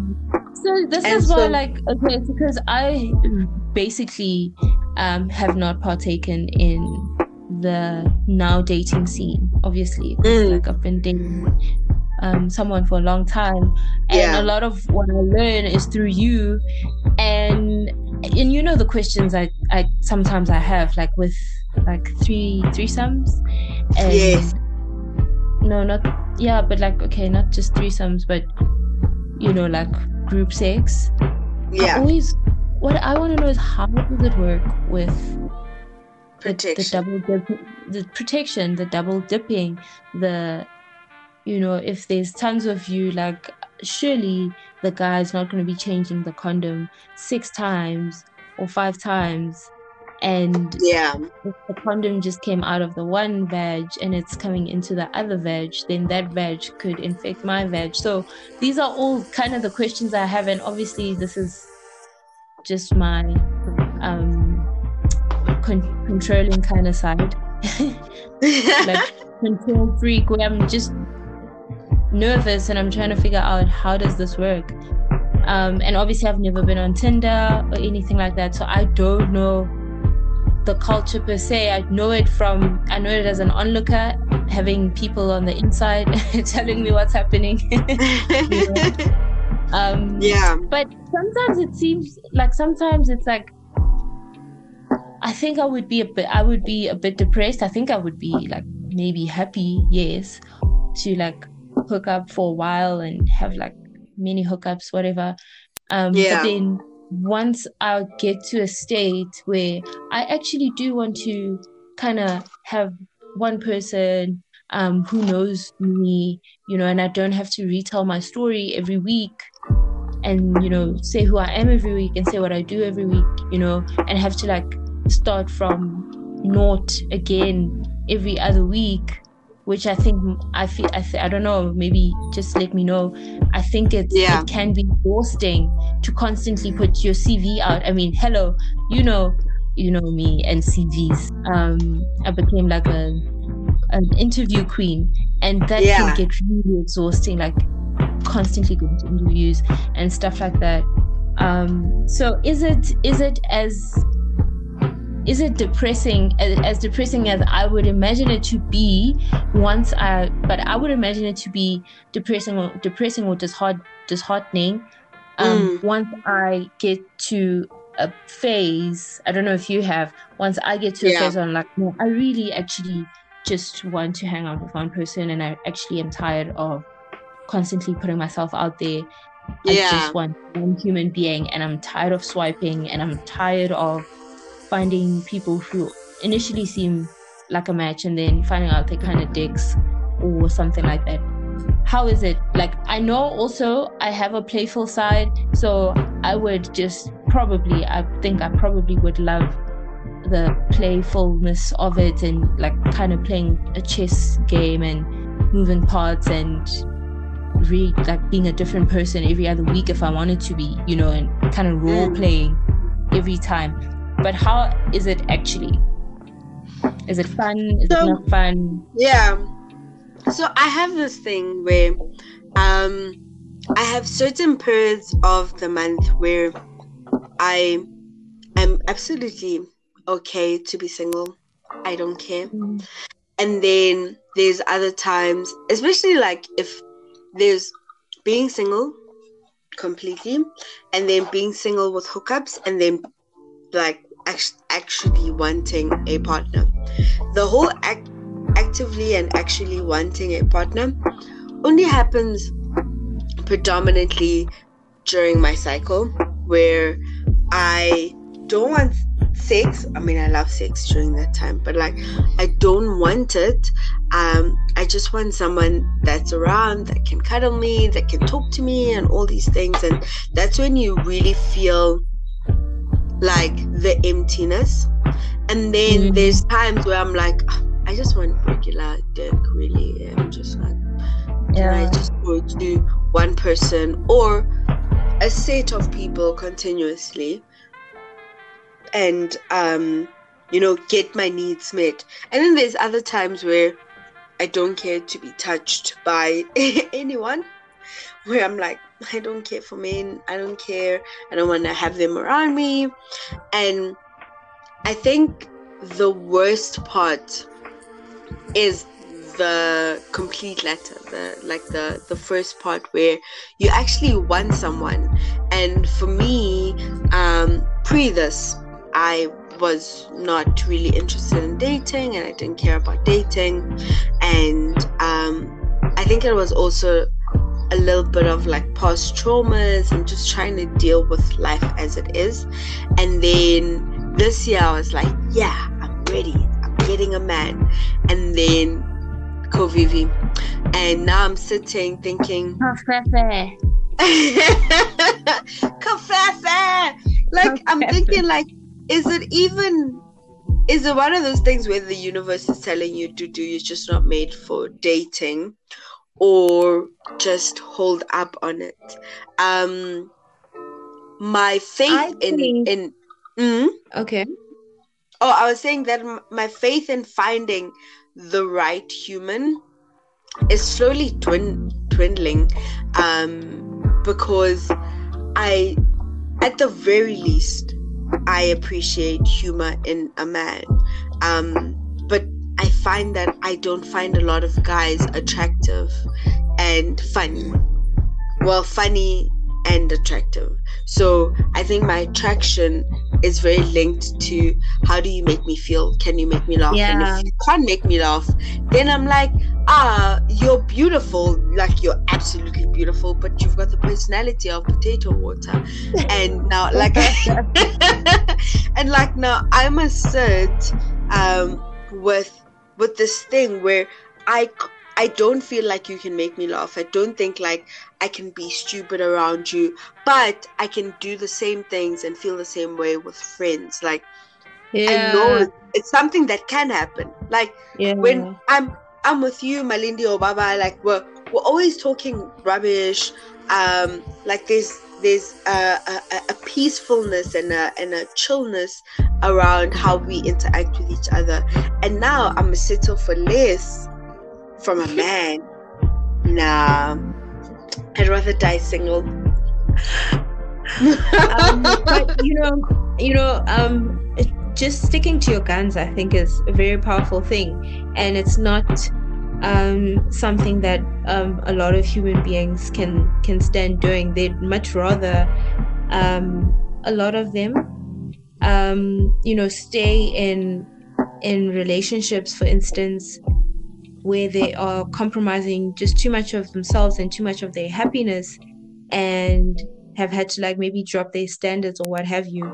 So you sticking to your guns and going, no, I'm not gonna settle for less.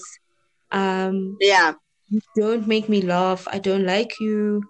You're very pretty, and you make me, I don't know, you buy me chocolates maybe, or roses, if that's your kind of thing.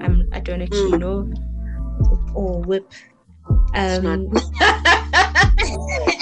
whip, I don't mean buy me a whip. I mean a shampoo.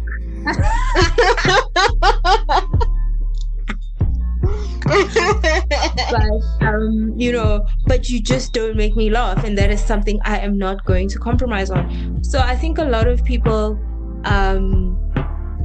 definitely compromise their happiness or their interests for that inverted commas stability, which is a farce, you guys. Security, like someone just said to me the other day, no, I don't want to give up this part of my job or something, because my job is my security. And I was like, do you still think jobs are securities? Did you not see what happened this year? So in the same kind of sense, people are settling for relationship stability, but is it truly stable if you are not as happy as you ought to be? Exactly. Like, you were hearing stories about people where men or women, mostly men, would like go off, drive off in their cars, and then come back when work is meant to end, even though there wasn't any work, because they just didn't know how to relate and experience the woman that they've spent 20 years with. And I'm like, how tragic is it that like you're sitting here and you don't know your partner, and like, firstly, you don't know your partner but don't care to know your partner, and all you want to do is escape your partner. That's where we are. And I never want to be that for a person. But I also think, and I think we've mentioned this a long time for a while, and I would really like to get to a point where we can actually interview someone that is living this kind of lifestyle. But like, polyamory is something that's very interesting to me, and I think it's very interesting to me because I'm not the kind of person that can give one human all my attention. I can barely give like people that I love my attention, and now I need to like text you all the time. I need to find out if you've eaten. Like, I don't want to be mean, but like, I don't care.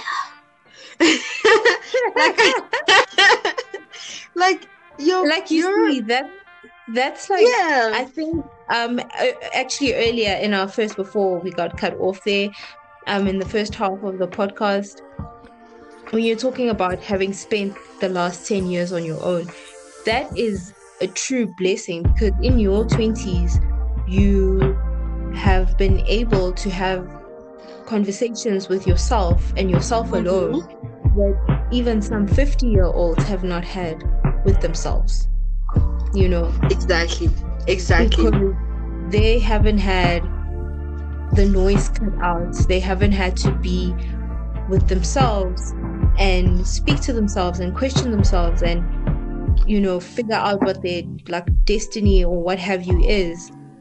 And I think you're actually carrying a lot of wisdom. But I feel like you get caught in a catch-22 in like a lot of engagements I have with men.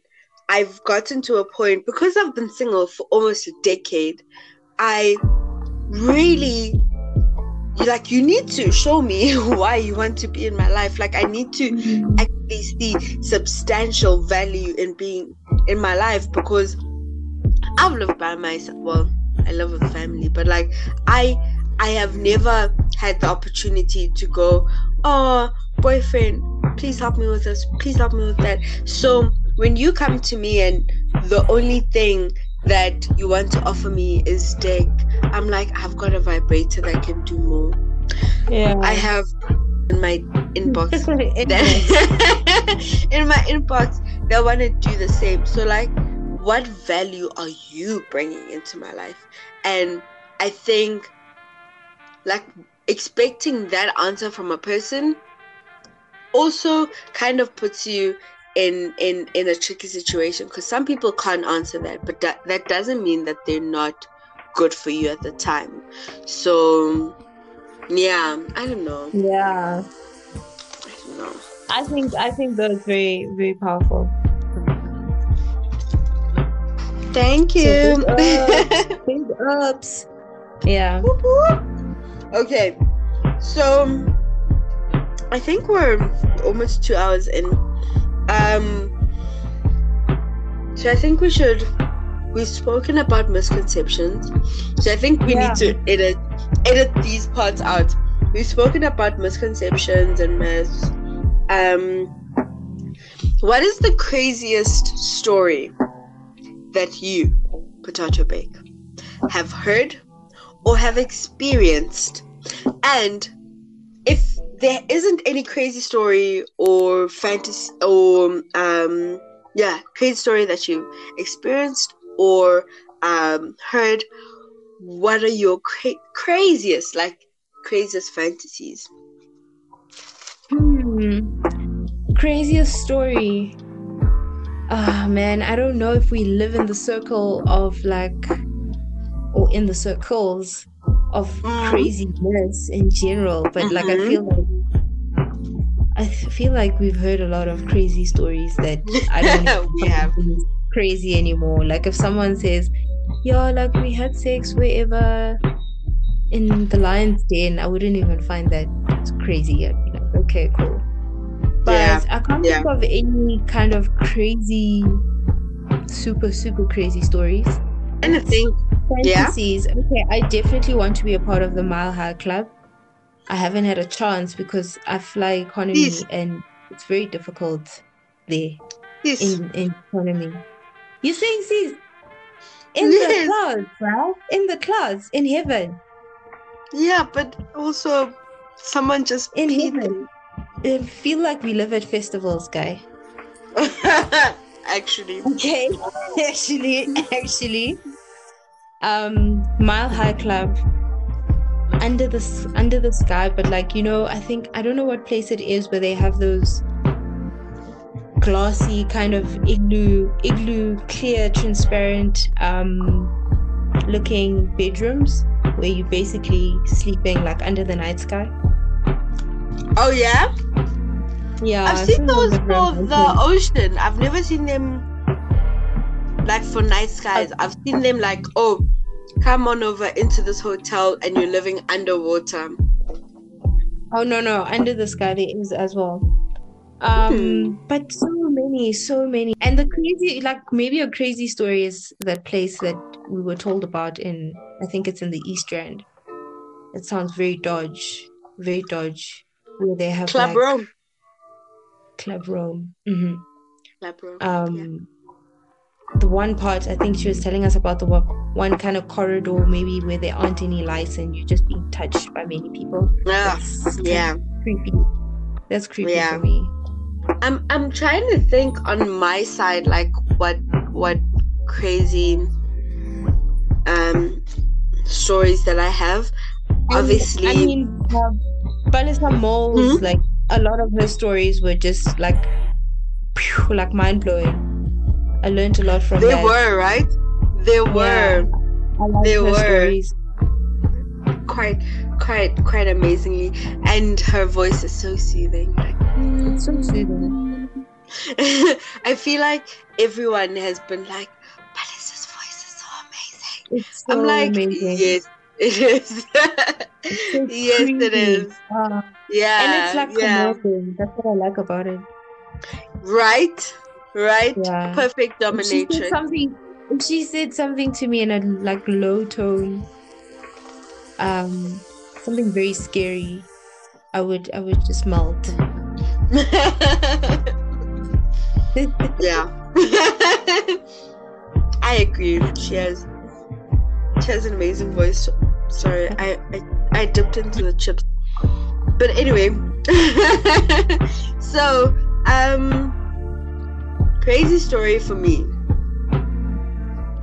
I don't remember any crazy stories that I've heard, but I think there've been a few. There've been some. I just can't pull out any from memory because I've been seeing people's stories about like some of the things that they like, and I'm like, oh, what the?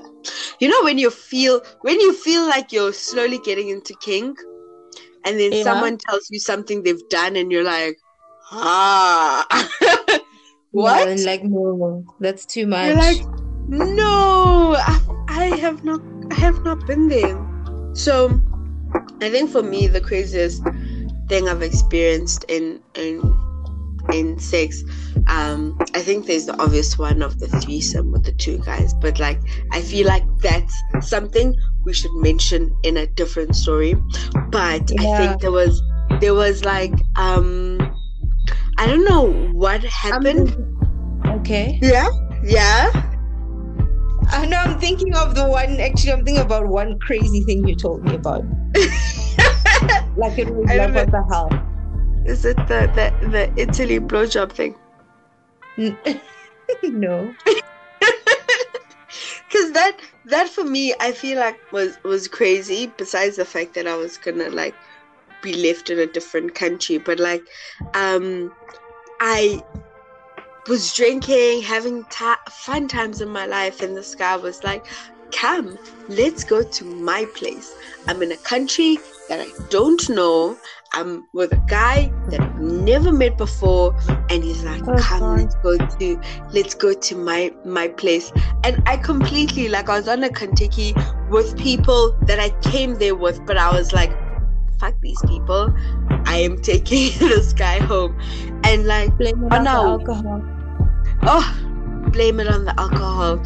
But then like on our way, we stopped at a corner of the street, and I don't know how, but like as we're walking, I kept on like cramming like where we were going. So we're in this corner of the street, and as we're making out, you know when you feel the top of someone's or the underneath of someone's hand like just pushing you down, and I'm like, why is this guy pushing me down? And then all of a sudden, dick in my face, and I'm like, this is not happening in the middle of the street. And then this guy came and he's like, what are you guys doing? And I'm like, and this was nighttime, right? This was nighttime. Like when we got there was no one there, but then this guy appeared out of God knows where. But I'm thinking to myself, like, Sam, why did you decide for us to stop on the corner of a street? Like, who do you think I am? And so I was like, no. And I ran back to the pub, and they were like, I don't know what he said, but he was like, ciao Bella, blah blah blah, blah blah. And I'm like, no, this is this is where we stop this. But obviously I have luckily you weren't abducted.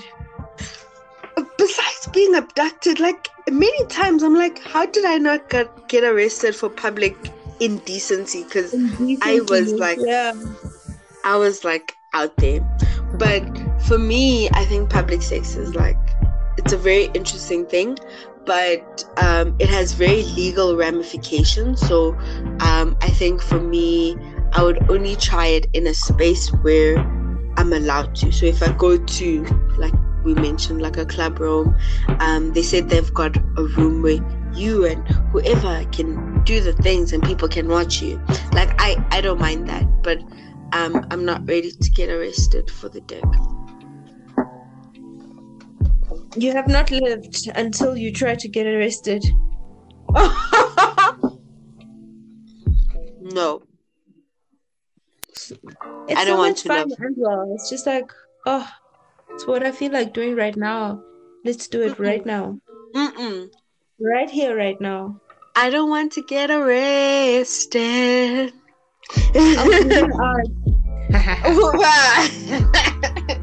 With a criminal record. That's no. Go back to Italy. Sorry. Exactly. I don't actually need a job. I just need to make money. Yeah. Then I can be sorted. So I feel like we're at the end of everything, and we have one last question, which is, how can you as a listener be a guest on Text and Machine? What are our requirements? What do you need to do? What do you need to be for us to have you? You need to be a BBW. BBW. Okay, even if you're not big though, but you need to be a black female, and black includes all shades that are the color spectrum. So as Asian. He says you are black. Yeah, Asian, Blasian, black. Mixed, colored. And the reason for that, guys, it's not reverse racism or none like that. It's just that we have not found in our search, in our years long search, a platform such as this, but for like done by black females and for black females, and be a little bit of a voice nyana there for black females. So that's all it is. That, stuff that people of color can relate to, like when we talk about shaving with razor blades, for instance, and just being like 5 shades darker. That's a when we talk about lobola, lobola and just like the dynamics of black hair and black men, even white men, like that right now is something that is completely specific to us, and there's so much to say around it, and there's so many people that have opinions on it. And as you guys would have noticed, like when we had our first episode around anal, we had guests saying, don't douche, let your body live, like sex is dirty anyway, you know, sex is smelly, so like just live your life. And then in our second last podcast, which is on being in the Black King community, two of the ladies on there were like, yeah, you need to douche. You have to douche. And then I was left confused, like what? Exactly. But I think for this, it's one of those things where you don't really have to pick a side. It's picking what's best for you, but also at least experiencing what someone else has done. So there might be women that are like, I'm not gonna douche, I don't need to douche, I don't want to ruin my personal flora. And to each his own, you know. To each his own. And then there's the ones who want to do that. Also, we need to change that everything. To each her own. We need to change it to each her own. I like that shit. To each her mofo on. Own. Why did I say on? Yeah, no. Today you're basically like me. You know how I look up words. I hope I haven't done that way today. It's the Jan. So yeah, guys, you need to be a black female. If you want to be anonymous, you can be. Just notify us, and we won't mention your name. We'll give you a pseudonym, or just name you anonymous. We'd have to see, you know, what it is that you are comfortable chatting about, and which one of our episodes that would fit into. And if you're knowledgeable on that, then you can chat to us about it or tell us about your experiences. Do you need to be South African, Dudu? No, not at all. So, we actually would like to have this like grow and spread internationally to black women on Earth, but then obviously there's time zone stuff that we need to take into. We want to have this space where we can talk to black women. There's so much that we want to say. There's so many experiences that we've as black women have had, and so if you have a very unique and special story that you want to share, we can easily have you in as a guest. If there's some pieces that you'd like commentary on, we can have at least one or two guests with you on there just to have a chat about it. Like there's different formats that we can play around with. Us, you know. Email us on sexandvagine@gmail. Instagram us, DM us on Sex and Vagine. We're on Twitter, we're on Facebook. Just hit us up, and Potato Bake and I will try our best to respond and do scheduling. Especially in the next coming weeks, we'd really like to schedule some really cool and interesting topics. One will be very topical, so if you want to hear our thoughts on the Jada Pinkett Smith and Will Smith issue, we will have that. There's a lady that actually reached out to us around Tantra, so she might be able to share some really awesome insights on that. I need to learn how to move the earth with my mind. Right. I'm so excited for her to join us, and then we've reached out to two other ladies that are sexual wellness coaches to talk about the vagine and, you know, all things vagine. How Yeah. to induce orgasm, squirting, all these great and lovely things. So we have a lot in store for you guys, and we're really excited to take this journey with you. And yeah, I guess this is us. This is the end. Yeah, and continue to love yourself, because at the end of it all, we just want you guys to love yourselves, and we're also learning to love ourselves the way we are naturally.